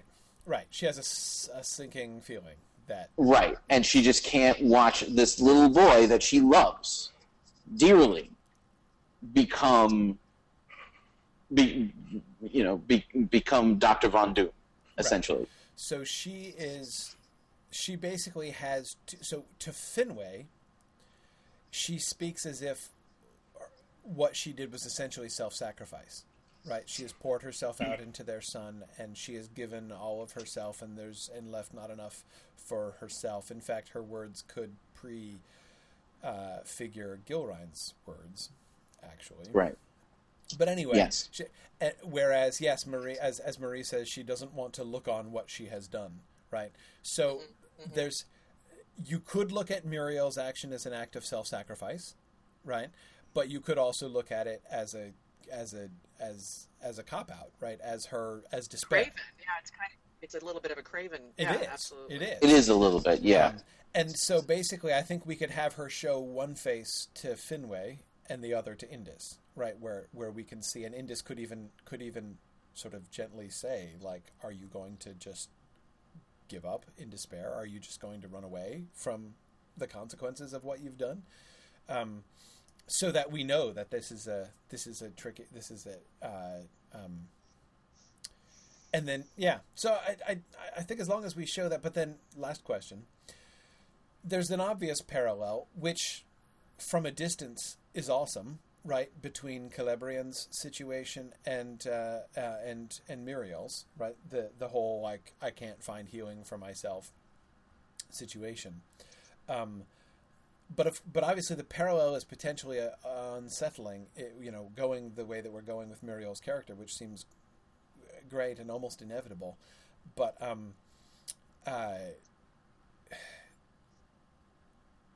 it's going to really color if in the frame we're showing Arwen is at peace with Celebrian's choice, that she couldn't find healing in Middle-earth and really had to go to Valinor. That's the parallel doesn't work with Muriel, right? Because in the end, I think we'd have to say the story. Unless Arwen's wrong. Certainly, at the end of the day, Muriel failed. She was wrong to do what she did, and she failed. We don't want to say that about Celebrian, do we? Or suggest that about Celebrian? Well, in a way, what Celebrian does do when she leaves Middle-earth, in a way, it is a giving in to despair, in a way.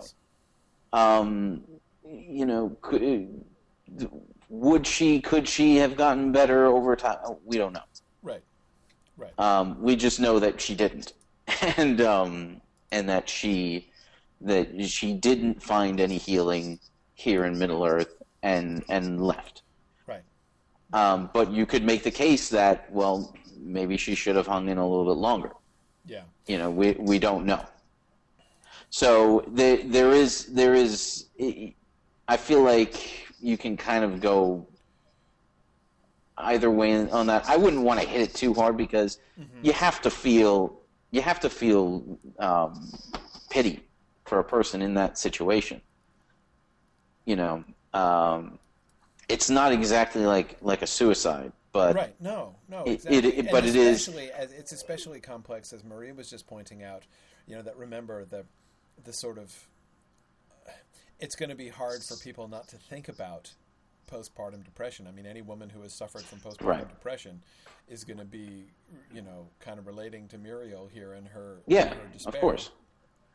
Well, and the thing is that you don't, like, you can have mercy on somebody, like, in your judgment of them, understanding that maybe they just couldn't do any better themselves. Yeah. You know, and that's okay. That doesn't make them an evil, horrible person.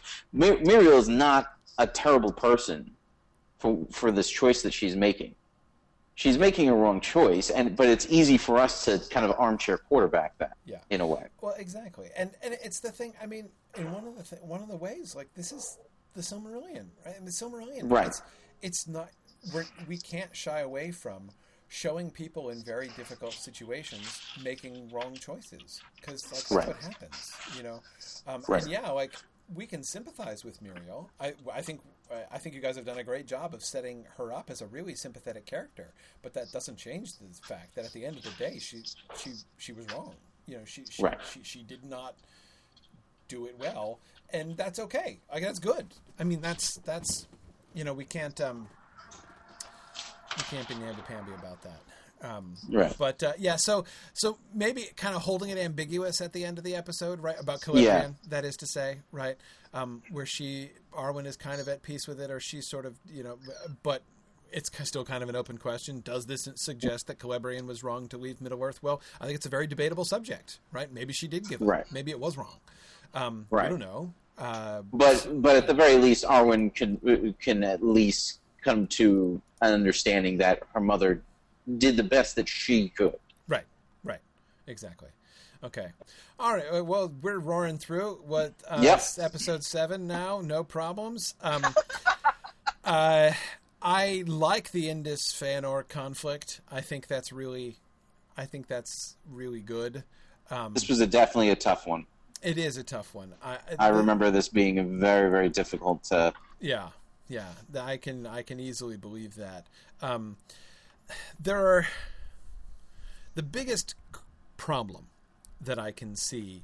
The biggest problem that I can see in this episode is, and this is not our fault. This is Tolkien's fault, flat up, no question. Tolkien gave us this problem, and we have to figure out a way to deal with it.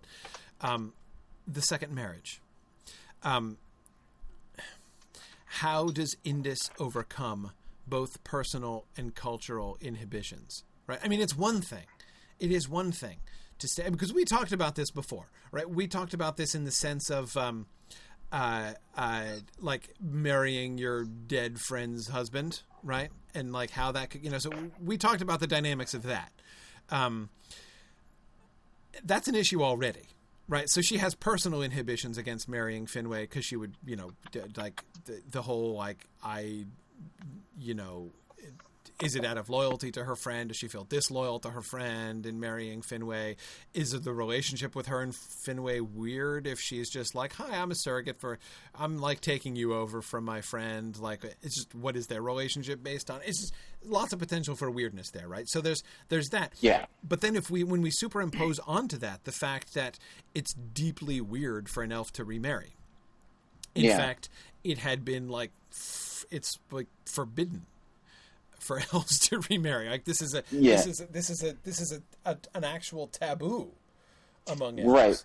Well, I think the focus for the weirdness is going to be a problem no matter what we do, because our audience is going to be looking at it as, well, this is weird. This is her best friend's husband, because we in our minds have this idea that that's not okay.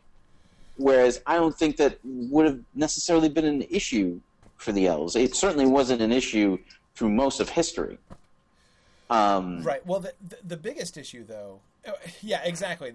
A modern audience would be looking at, like, so the proposition: Finwë remarries and marries his wife's best friend. The modern audience is likely to have problem with the last bit, right? Right. Of that. It's a values dissonance, essentially, is the problem. The elves are going to have a problem with the first half of the statement, right? Finwë remarries. That's that. Whereas, like, a widower remarrying is not weird, right? I mean, of course, like, often this leads to family issues, right? Kids are not always 100% supportive. So the idea of, like, Fëanor being disgruntled and not liking his stepmom, this is this is familiar territory emotionally and culturally, right? That's fine. But it's unheard of, as Marie says, like there is something like an actual cultural taboo against remarriage. So, and at the end of the day, I think we've got to take that away. Because if it's a taboo, I mean, if it's an actual cultural taboo, there are very few excuses for breaking a taboo of that kind. Right? And the only one that I know of that's admitted in modern storytelling is unconquerable passion. Right? Unconquerable passion leads you to transgress taboos. And there's a long history of that, obviously. But if it's not unconquerable passion, then what? And I don't think we are going to be showing Indis and Finwë being like, I just can't resist. I am so madly and completely in love with you. I just, like, cultural taboo be damned. Like, that's not going to be, that can't be their story. Right. It absolutely cannot be their story. And if not that, then what? We have made a calm and rational decision, and we have decided to eschew the cultural taboo because why? I owe it to Indis? Reasons. Because I still really want kids? I mean, there's no good reason for that. That is the reason. Yeah. I think. That is, I don't know, I can't think of any other good reason for Finwë to do this other than the fact that he still wants other children. Yeah. Mario, I agree. We don't want to have Indis already pregnant with Fingolfin when they get married. Oh, dear. We don't want to go there. Yeah. Ingwe with the shotgun. This is so totally what we want to avoid. Well, one of the things that we did was try to set up her as a queen figure. Right. He's impressed by her. It's not just she's very beautiful, which obviously she is, but she impresses him, and he wants that as part of his in his family, essentially. Like she adds something to when she comes to stay with them for a while, right? To kind of check in on everything, and she intervenes in situations like, for example, there's a labor dispute with the Teleri because they're building Aqualande, and the Teleri keep putting things where they don't go, and it's driving the Noldoran craftsmen and foremen crazy because they work very differently. The way that they think about things is very different. The Noldor have the plan, and they're following the plan, and the Teleri are just like, well, we can just put that there. Yeah, we'll just put that there. And that's completely makes sense to them. So there's this labor dispute that's going on, and Indis is able to bridge the gap between the two cultures. Right. I mean, I like the idea of Indis being a good queen, as well as being like the personal connection with her being, her being Muriel's friend, and the devotion that she feels to Finwë, which like she sort of got from her friend, right? That she's, I like that. I think that all works really well. It's still not enough to break a taboo, a cultural taboo. Be like, but I really admire her as a person and a queen, therefore I'm going to break the cultural taboo. Like, it still doesn't work. So this is my suggestion. I think the only way to solve that problem is simply to make the cultural taboo post-date their remarriage. Their remarriage can be the reason for the taboo later on. People can be uneasy. It's never happened before, so people can be uneasy. Yeah. Right? We can have several people kind of weirded out by it. Be like, remarriage? Right? We're getting married to a second person? Yeah, that's weird. Yeah. But people are willing to be open-minded, and Indis and Finwë are keen. Fëanor See, it's interesting because, of course, Feanor is the main person for the main spokesperson for the, like, I'm uncomfortable with this situation, but he is so obviously biasedly uncomfortable with the situation that, but ironically, some of his presentiments turn out to be quite true, right? Well, what we could do with this is, like, this has just never come up before. Nobody's ever tried to do this before, exactly. And so the elves do go to the Valar for a judgment on this, and the Valar say, okay, in this case, we're going to say it's okay because Muriel says she doesn't want to come out anyway. But in the future, you can't do this. Well, I think I don't even think it needs to be a law. I think that there can be uneasiness and uncertainty. Is this a good idea? No. I'm saying that it starts out as just people are uncomfortable with it, but it should get up to the Valar because we do kind of need to address the whole Muriel choosing to remain in Mandos for eternity thing. Yeah. Yeah, and Marie asks if they need the Valar's permission. The idea that there would be enough uncertainty about this that they might go to the Valar about it seems perfectly just. But anyway, what I'm saying is, though, as far as the cultural taboo is concerned, people are uncertain, people are uneasy, everybody decides to go along with it, and everybody kind of reconciles themselves to it except for Feanor. In retrospect, later on, after the fact, when the whole thing happens and we get the strife between, Feanor and his half-brothers, and basically the elves are going to decide after this that, okay, you know what? On balance, having looked at what happened here, this was a bad idea. So we're not going to do this anymore. So if there is an actual taboo against remarriage, it should come from this. It should be inspired by what happened here in retrospect. But we don't need to make, because again, I can't see it. I cannot possibly make sense of transgressing an active taboo under these circumstances. Yeah. Because again, there's only passion is the only one answer that we have as a culture to that question. Why do you break a major taboo like that? Unless, like, for gain, maybe, I suppose, like if the ends justify the means and you're trying to achieve something, but again, that's not relevant. So yeah, I just can't see it. I just can't see it happening. Yeah. But I can see basically the whole Finwë, Muriel, Indis, fall of the Noldor, like they remarried, and like look at all the junk that happened after that. You know what, folks? Let's just not do this anymore. That kind of makes more sense that would happen organically. Basically, and I don't think we need. A couple of people were talking about the Valar and their relationship with this, and the Valar kind of making judgments. I don't think the Valar need to make a judgment about this. I don't think we need a proclamation about remarriage. They can just just go to them for advice. Somebody. Yeah. It doesn't even have to be Finwë.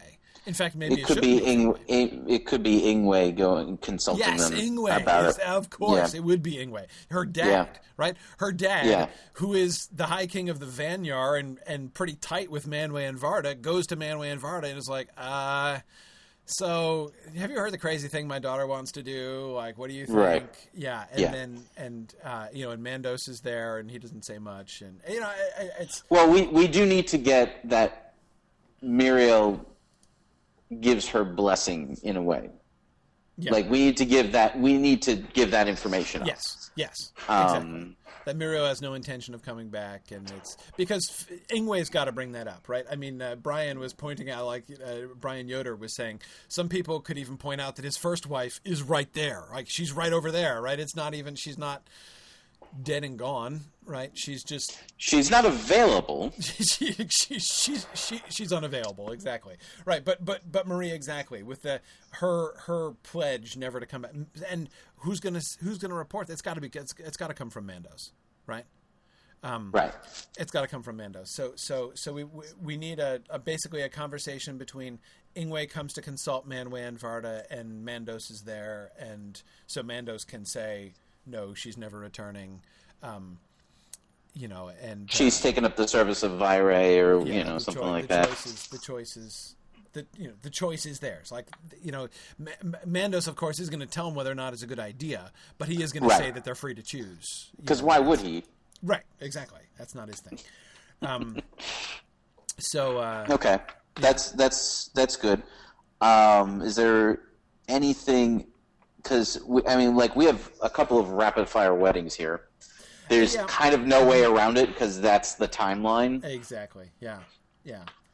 A lot of time has to pass. I like the. I love the tag at the end. I just want to read the tag, actually. Maton's workshop. Nerdanel is carving a sculpture of a swan, which I love, while Feanor is working the forge. The camera focuses on Feanor's resolute face, reflecting the firelight of the forge. The shot fades into one of Feanor's face on a tapestry, also with firelight reflected on it.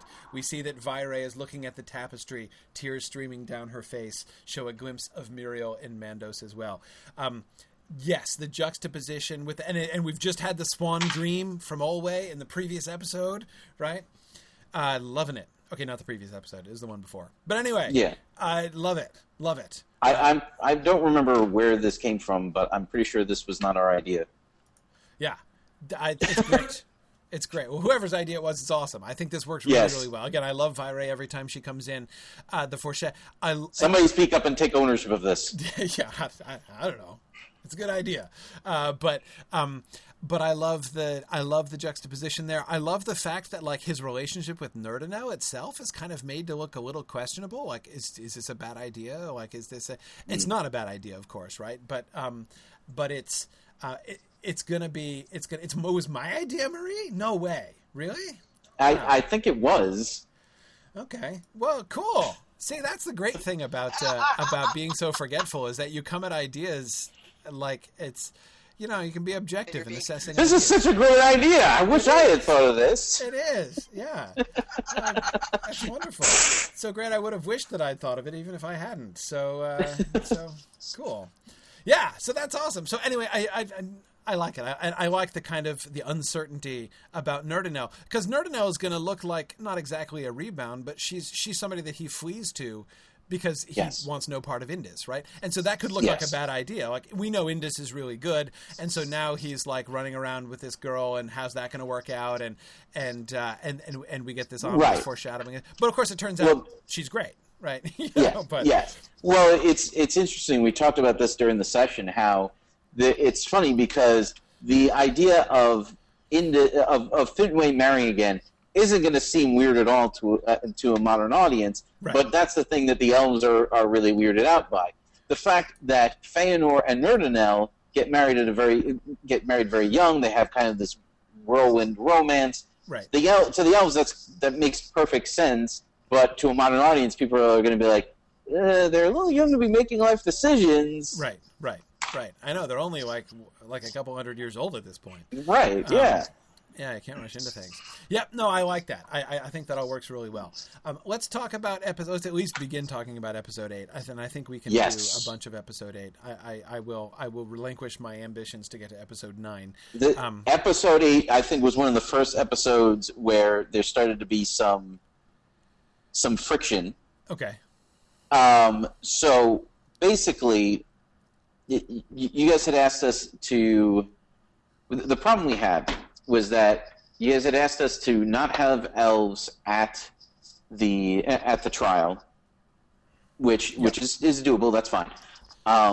And yet, if we do that, the elves are not introduced to the main conflict of the episode until like halfway through. Right. Which dramatically and cinematically doesn't work.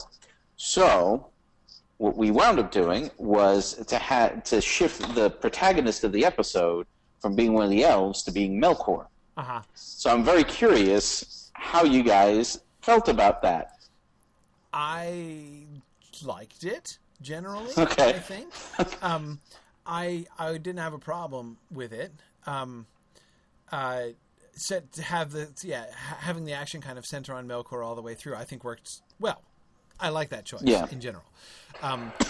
there are two main things. Okay, three main things three main topics that I would want to talk about this episode. One is Melkor's actions at the trial. The second is Tulkas afterwards, and the third is the frame juxtaposition with Gollum. I loved the Tulkas' detective thing. That was freaking hilarious. Yes. That was absolutely great. And I loved the way that it makes him look. I mean, he's well intentioned, but not that bright. And the way that it wrong foots the people who are opposed to releasing him. Right. I thought that worked. I mean, it was cool. I liked it. One really important point, though, is the trial. Yeah. He shouldn't try to excuse himself. Yeah. Okay. He shouldn't try to excuse himself. He should be looking not for excuse, but he should be asking for forgiveness. I think his whole angle at the trial is, I was wrong. I see the error of my ways. I repent and I am sorry and I ask for your forgiveness. Yes. The response of Manwë and Nienna to that appeal is clear. If he's trying to excuse himself, if he's like, well, there were extenuating, I know I probably should have, but I didn't. Yeah. And I regret that now, but it was, a little bit out of my control. I mean, if he's making excuses, then he's not repentant, right? He needs to embrace what he did, or appear to embrace what he did. He needs to appear to repent. And that's why, because that's when it comes down to, you wanted a conversation between Ulmo and Nienna at, near the end of the episode. And Nienna, like, basically what that has to come down, like, if he asks for, if he professes repentance and asks for forgiveness, like, it doesn't matter. Like, we might think it's a mistake to forgive him, but forgiving him is the right thing to do. He's asked for forgiveness. We should give it to him. That doesn't mean we have to trust him, but completely. But we can't deny him forgiveness. Agreed. However, if we're talking about excuses, you can not believe his excuses. Right. And that puts the whole thing on a totally different footing. So he just needs to be completely repentant, right? Completely. Yes. And I think, but Maria, I think he has to start there. I really do. I mean, if he does even the least bit of excusing, right? Because it's a major distinction. The excusing and forgiving are two fundamentally different things, and there's no overlap between the two of them. If you excuse someone for something, you say it's not your fault. If you forgive someone for something, you say it is your fault, but I'm not going to hold you. I'm not going to continue, being angry at you for that. I'm going to release my anger and my right of vengeance against what you did. It's a problem. I mean, I was just having this conversation with one of my children, actually, like when I was urging him to forgive someone, and he said very naturally, but what he did was wrong and that's not okay. And I was like, yes, that's why you have to forgive him, not excuse him, right? It's not to say what you did was okay. It's not to say I think it's fine or I don't blame you. You do blame them. That's why you have to forgive them. So again, this is where I think it is. I mean, it has to be kind of one or the other, excusing or forgiving. If he's going to argue extenuating circumstances, then basically what he's saying is I'm not fully culpable. And the Valar are not going to agree that he's not culpable. Like, that's a losing case with the Valar. And if the Valar did accept that case, they would be stupid. But if that's not his case, if he fully accepts guilt and says, I repent and I've changed and I've seen the errors of my ways and I promise I will work with you in the future, that's, then you can have the people who say, I don't believe him and I think he's faking.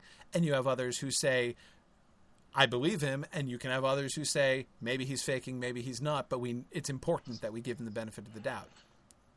Right. The case of trying to make excuses would have been made when they first took him. That I can see. Yes. Yes. I think the thought here was to kind of give the trial a little bit more more movement. Mm-hmm.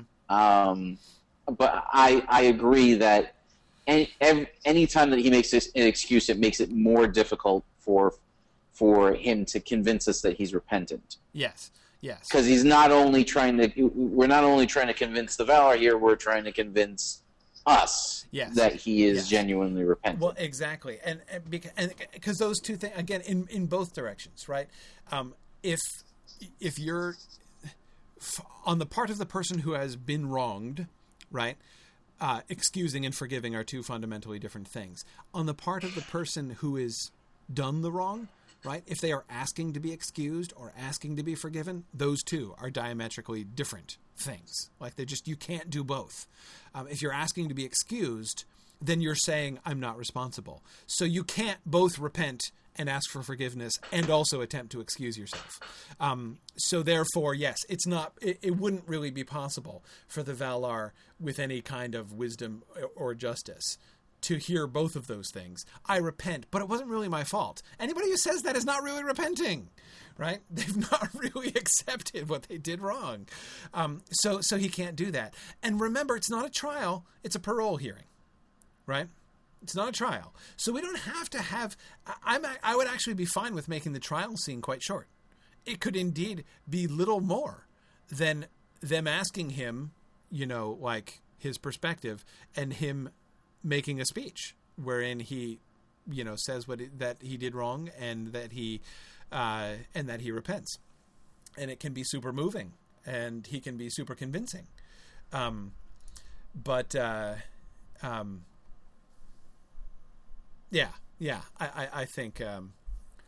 think that's well.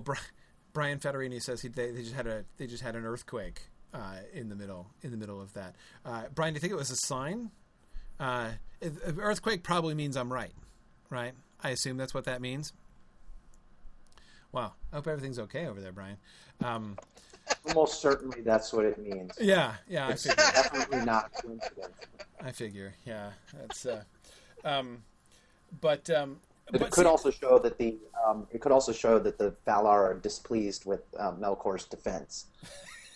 Right. Exactly. But see, Marie, I don't think he has to. Maria's asking the question about is he admitting wrongdoing for everything? Is Melkor going to cop to the destruction of the lamps and everything? I don't even think we have to go there. I don't think we have to itemize it. He's been found guilty of the charges. That's why he was in prison, right? Again, his trial's already happened. His parole is not about the facts of his case. His parole is about his attitude, and his attitude can be general, not specific. He doesn't have to. Talk about. They don't have to review the particular things. Exactly. And while I know that there had been reticence to show interior scenes of Mandos, I felt that showing him locked in Mandos and kind of showing that he's been there for a while, right, goes a long way to selling this idea that that he may be repentant. Sure. That his repentance may be genuine. Yeah. Having this this kind of this would be a really difficult piece of acting by our person whose name I forget, who is Michael Fassbender. I'm confident he can do it. Yeah. Oh, yeah. That he would have to because basically the as he is there in solitary confinement in Mandos, he would have to look in such a way that could either be I am stewing in prison, but also I am thinking over my deeds and introspective. He has to be introspective in a way which can be ambivalent in that way.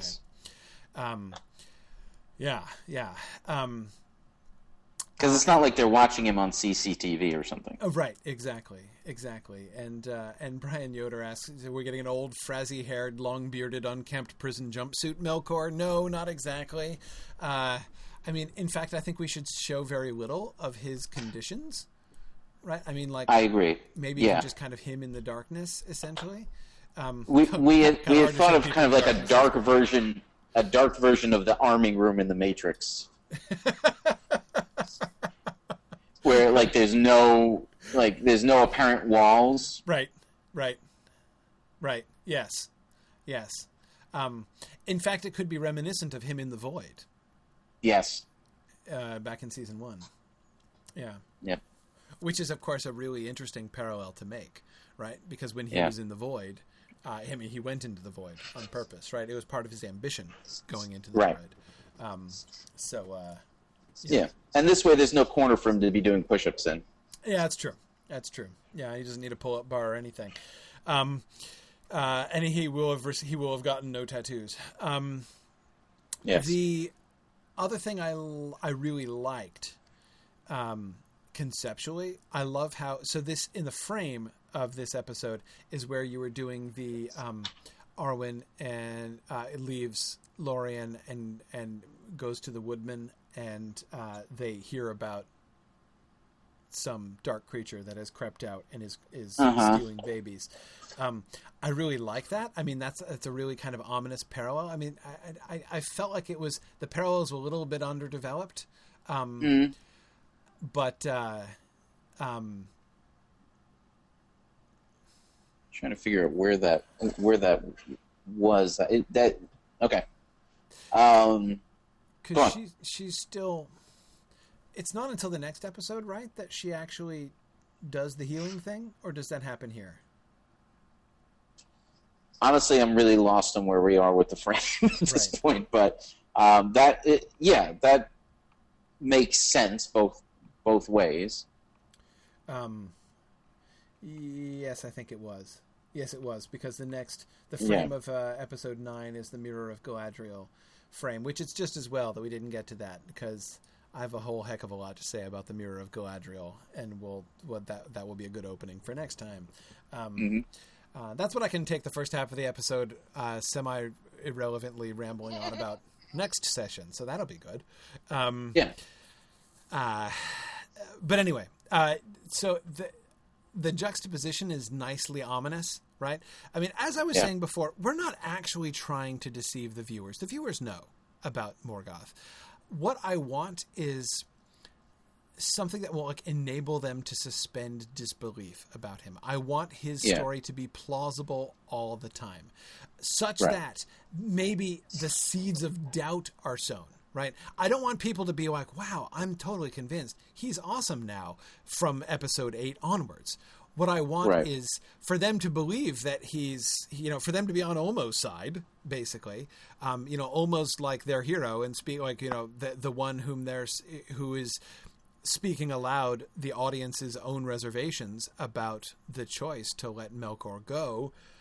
And yet their expectation that his villainy is going to be revealed is going to be continually postponed. And I want to make sure, again, my only goal is to make sure that his actions it is plausible that both the Valar and the Noldor can react to him in the ways that they do, because that's what matters. I'm not trying to conserve Melkor in the minds of our audience. I'm not trying to resuscitate him in their opinion. What I am trying to do is preserve their opinion of the Noldor and the Valar.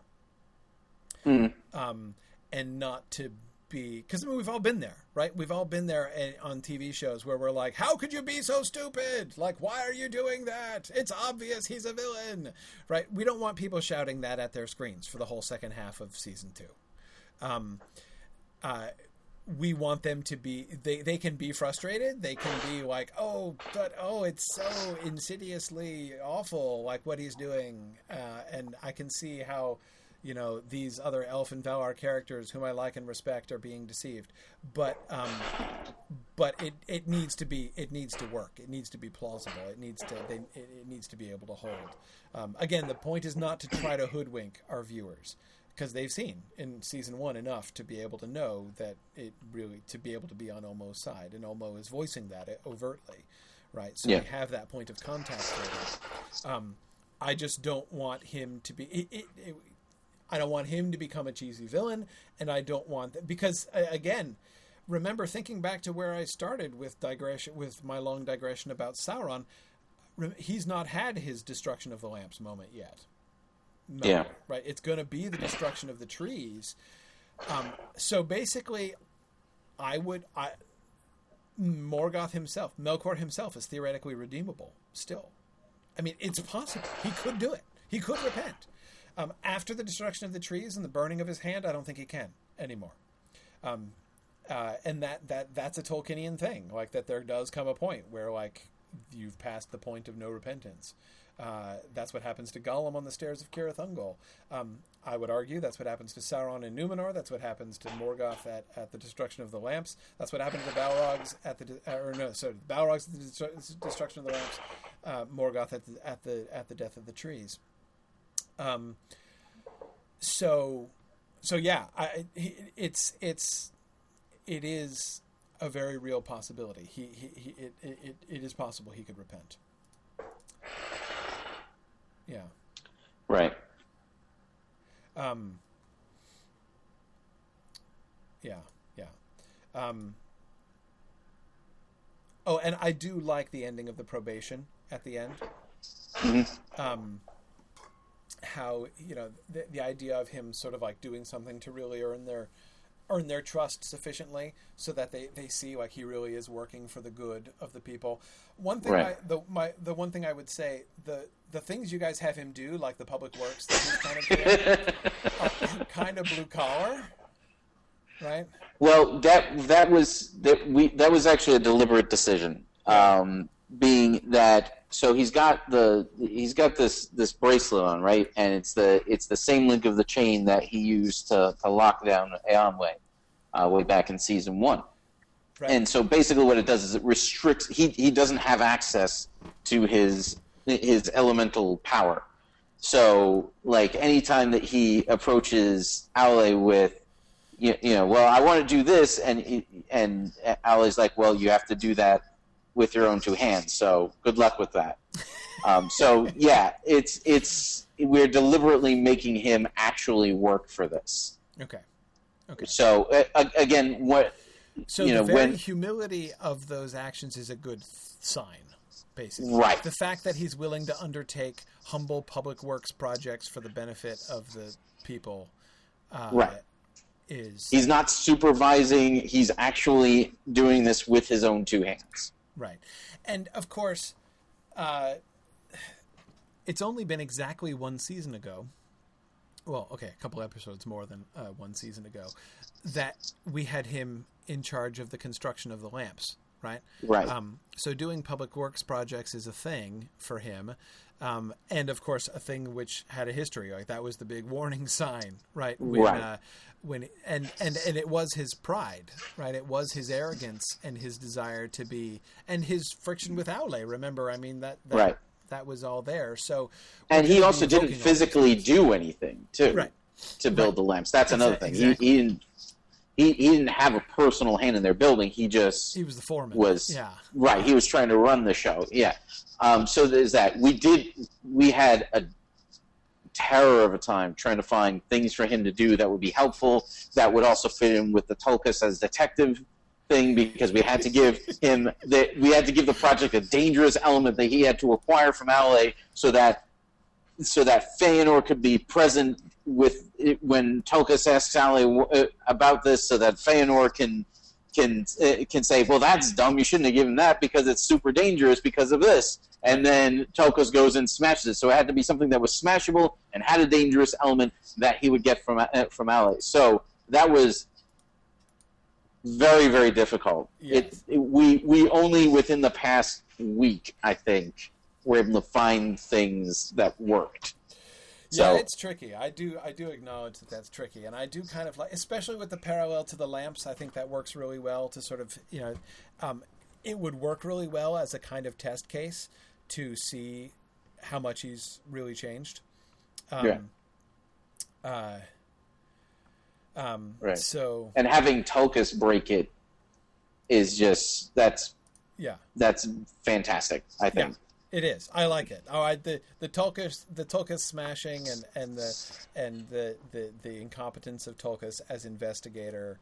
I really did kind of love that. Yeah, Maria, I hear what you're saying. Maria says she's not sure how she feels about creating engineering projects in Valinor for Melkor to do.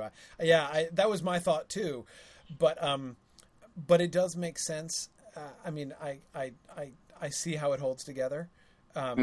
and especially, and there's not really a way around it either. Well, especially if we can if we can be clearly evoking and making a sort of parallel and anti-parallel with the construction of the lamps in the middle of the last season, I think that could work really well. Yeah. So, okay. All right. Good. Yeah. So I was fine with all that. Going back to the Gollum thing, though. Of course, this gives a pretty clear. I mean, the parallel is a little bit lovely, right? Something dark and evil has crept out of a hole somewhere and is now inflicting suffering upon the community at the same time that Melkor is being released on probation, right? I mean, that parallel is a little hard to miss, right? It kind of works since it works again. I mean, it works in an interesting way since it works against everything that's going on in the episode itself, in a sense. I mean, maybe it even gives maybe you could even use it to build the suspense about it creates a false parallel, essentially. Like maybe we have Arwen, we parallel Arwen as detective with Tulkas as detective, right? She's trying to figure out what is the evil thing that is, what is causing the suffering of the people as Tulkas is coming. And so it looks like the fact that she discovers that it's that it's this Gollum creature, at the same time that Tulkas discovers what he believes to be Melkor's insidious plot, creates an interesting moment of disappointment, right? If there was more time in the frame, you could do almost like a witch hunt. Yes. Which would that parallel would be a lot better, but right. That's of course the big problem with this frame episode is that it doesn't go anywhere. Yeah. At the end of or at least there's no resolution to it, because obviously we can't have Arwen catch Gollum. Gollum has to be gone by the time she gets there. And she's not going to go hunting him across all the lands. That's her future boyfriend's future job. So we need not to go. But so basically, she's just going to come back and she's going to focus on helping the woodsmen to heal. And sort of helping them in their suffering, but she can't. So if we get her too much looking into the truth of the dark shadow that has been creeping into their homes, we're not going to have any resolution to that story. Could they be suspicious of her? Would that help? Yes. Strengthen the parallel? They would, wouldn't they? Yeah. I mean, think about the way that Éomer talks about Galadriel. Yeah, exactly. And if she's able to find a way to win them over. Yeah, she's a sorceress. Yeah. Yeah. I mean, no, you're right. It makes perfect sense that would be their reaction, especially people who have been suffering a mysterious, set of mysterious hardships. I mean, that is the kind of occasion on which people often will kind of look around for a witch anyway, and then here one shows up, right? Yeah. It would have to be done very quickly and very tightly and very efficiently. Yeah, because we have essentially Arwen on trial. Right. We don't have time for a lengthy thing with that. But if she shows up to help them and nobody wants to talk with her, people start accusing her, and when we come back, she's able to find one person who's willing to let her help their injured child, and yes, like that kind of thing. That actually makes me think of you remember Robin Hood, Prince of Thieves, where Little John's wife is in childbirth, and Hazim, Morgan Freeman's character, right. I presume does a cesarean, right, or something like that on her, when it looks like Friar Tuck can't do anything for her. Right. It's kind of that. Yeah, in a way. I mean, it could work.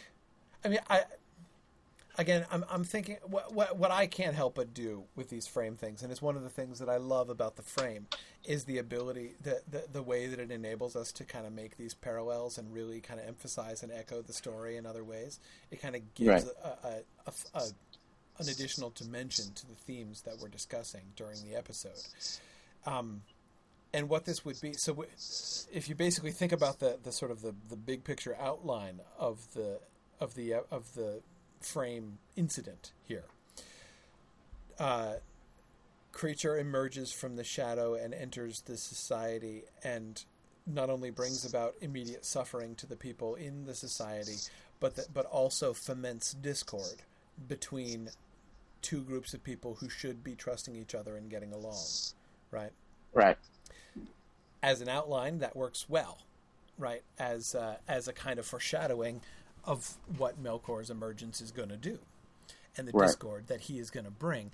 In the frame, we show it being healed, the breach, right? Yes. So it shouldn't be about. So the emphasis should not be about Arwen trying to figure out what went wrong, because the creature's long gone. But what it could be about is about if the primary thrust is about trust or not. Do we trust or do we not trust this person? Because then their distrust of Arwen serves as a really interesting kind of foil for distrust of Melkor. Right. And again, when I approach this episode, I approach it with the idea of, I'm going to sell this. I'm going to find a way to sell this thing that I don't believe. Right. Yeah. No, I like that. So what if there was a child who was injured by Gollum, like the last child that he attacked, who escaped because like his parents came in and chased him off before he could kill or drag away the child, but he is still, he has still, the child is injured and may die, and so she heals the child and thereby wins the trust of the parents and the community. So we have the sort of the climax of the frame episode there is reconciliation between her and the elves, or and the woodmen. Yes. Yes. Okay. Yeah, that works. I like that. Okay. Good. Okay. Okay. Well, that's good. We got through episode 8. See, everyone was all worried, and we got through episode 8 after all. Because that's as far as we were aiming in the first place. Well, we were aiming for 9, but 8's good. 8's perfectly fine. He's a big where he can get him, Yeah, exactly. I'm sure I will have beaten predictions. So great, excellent. So we'll pick up at 9 next time, and since my digression at the beginning next time will be much more relevant and less long than my, but I'm really glad we did the Sauron talk. I feel much better about that. So anyway, and next time we get to talk about # make Fingolfin great again. It'll be awesome. Exactly. Yeah. There you go. Yeah. That'll be good. So we'll see if we can get all the way through 13 next time. That will be the highly ambitious goal of our next episode. We should be all right. Okay, good, excellent. Based on past experience, I'm sure we can do it. Oh yeah. Yes. Yeah. I mean, I think confident. And don't forget, nominations open for nomination voting. Open. That's right. There's going to be a bunch of people very excited.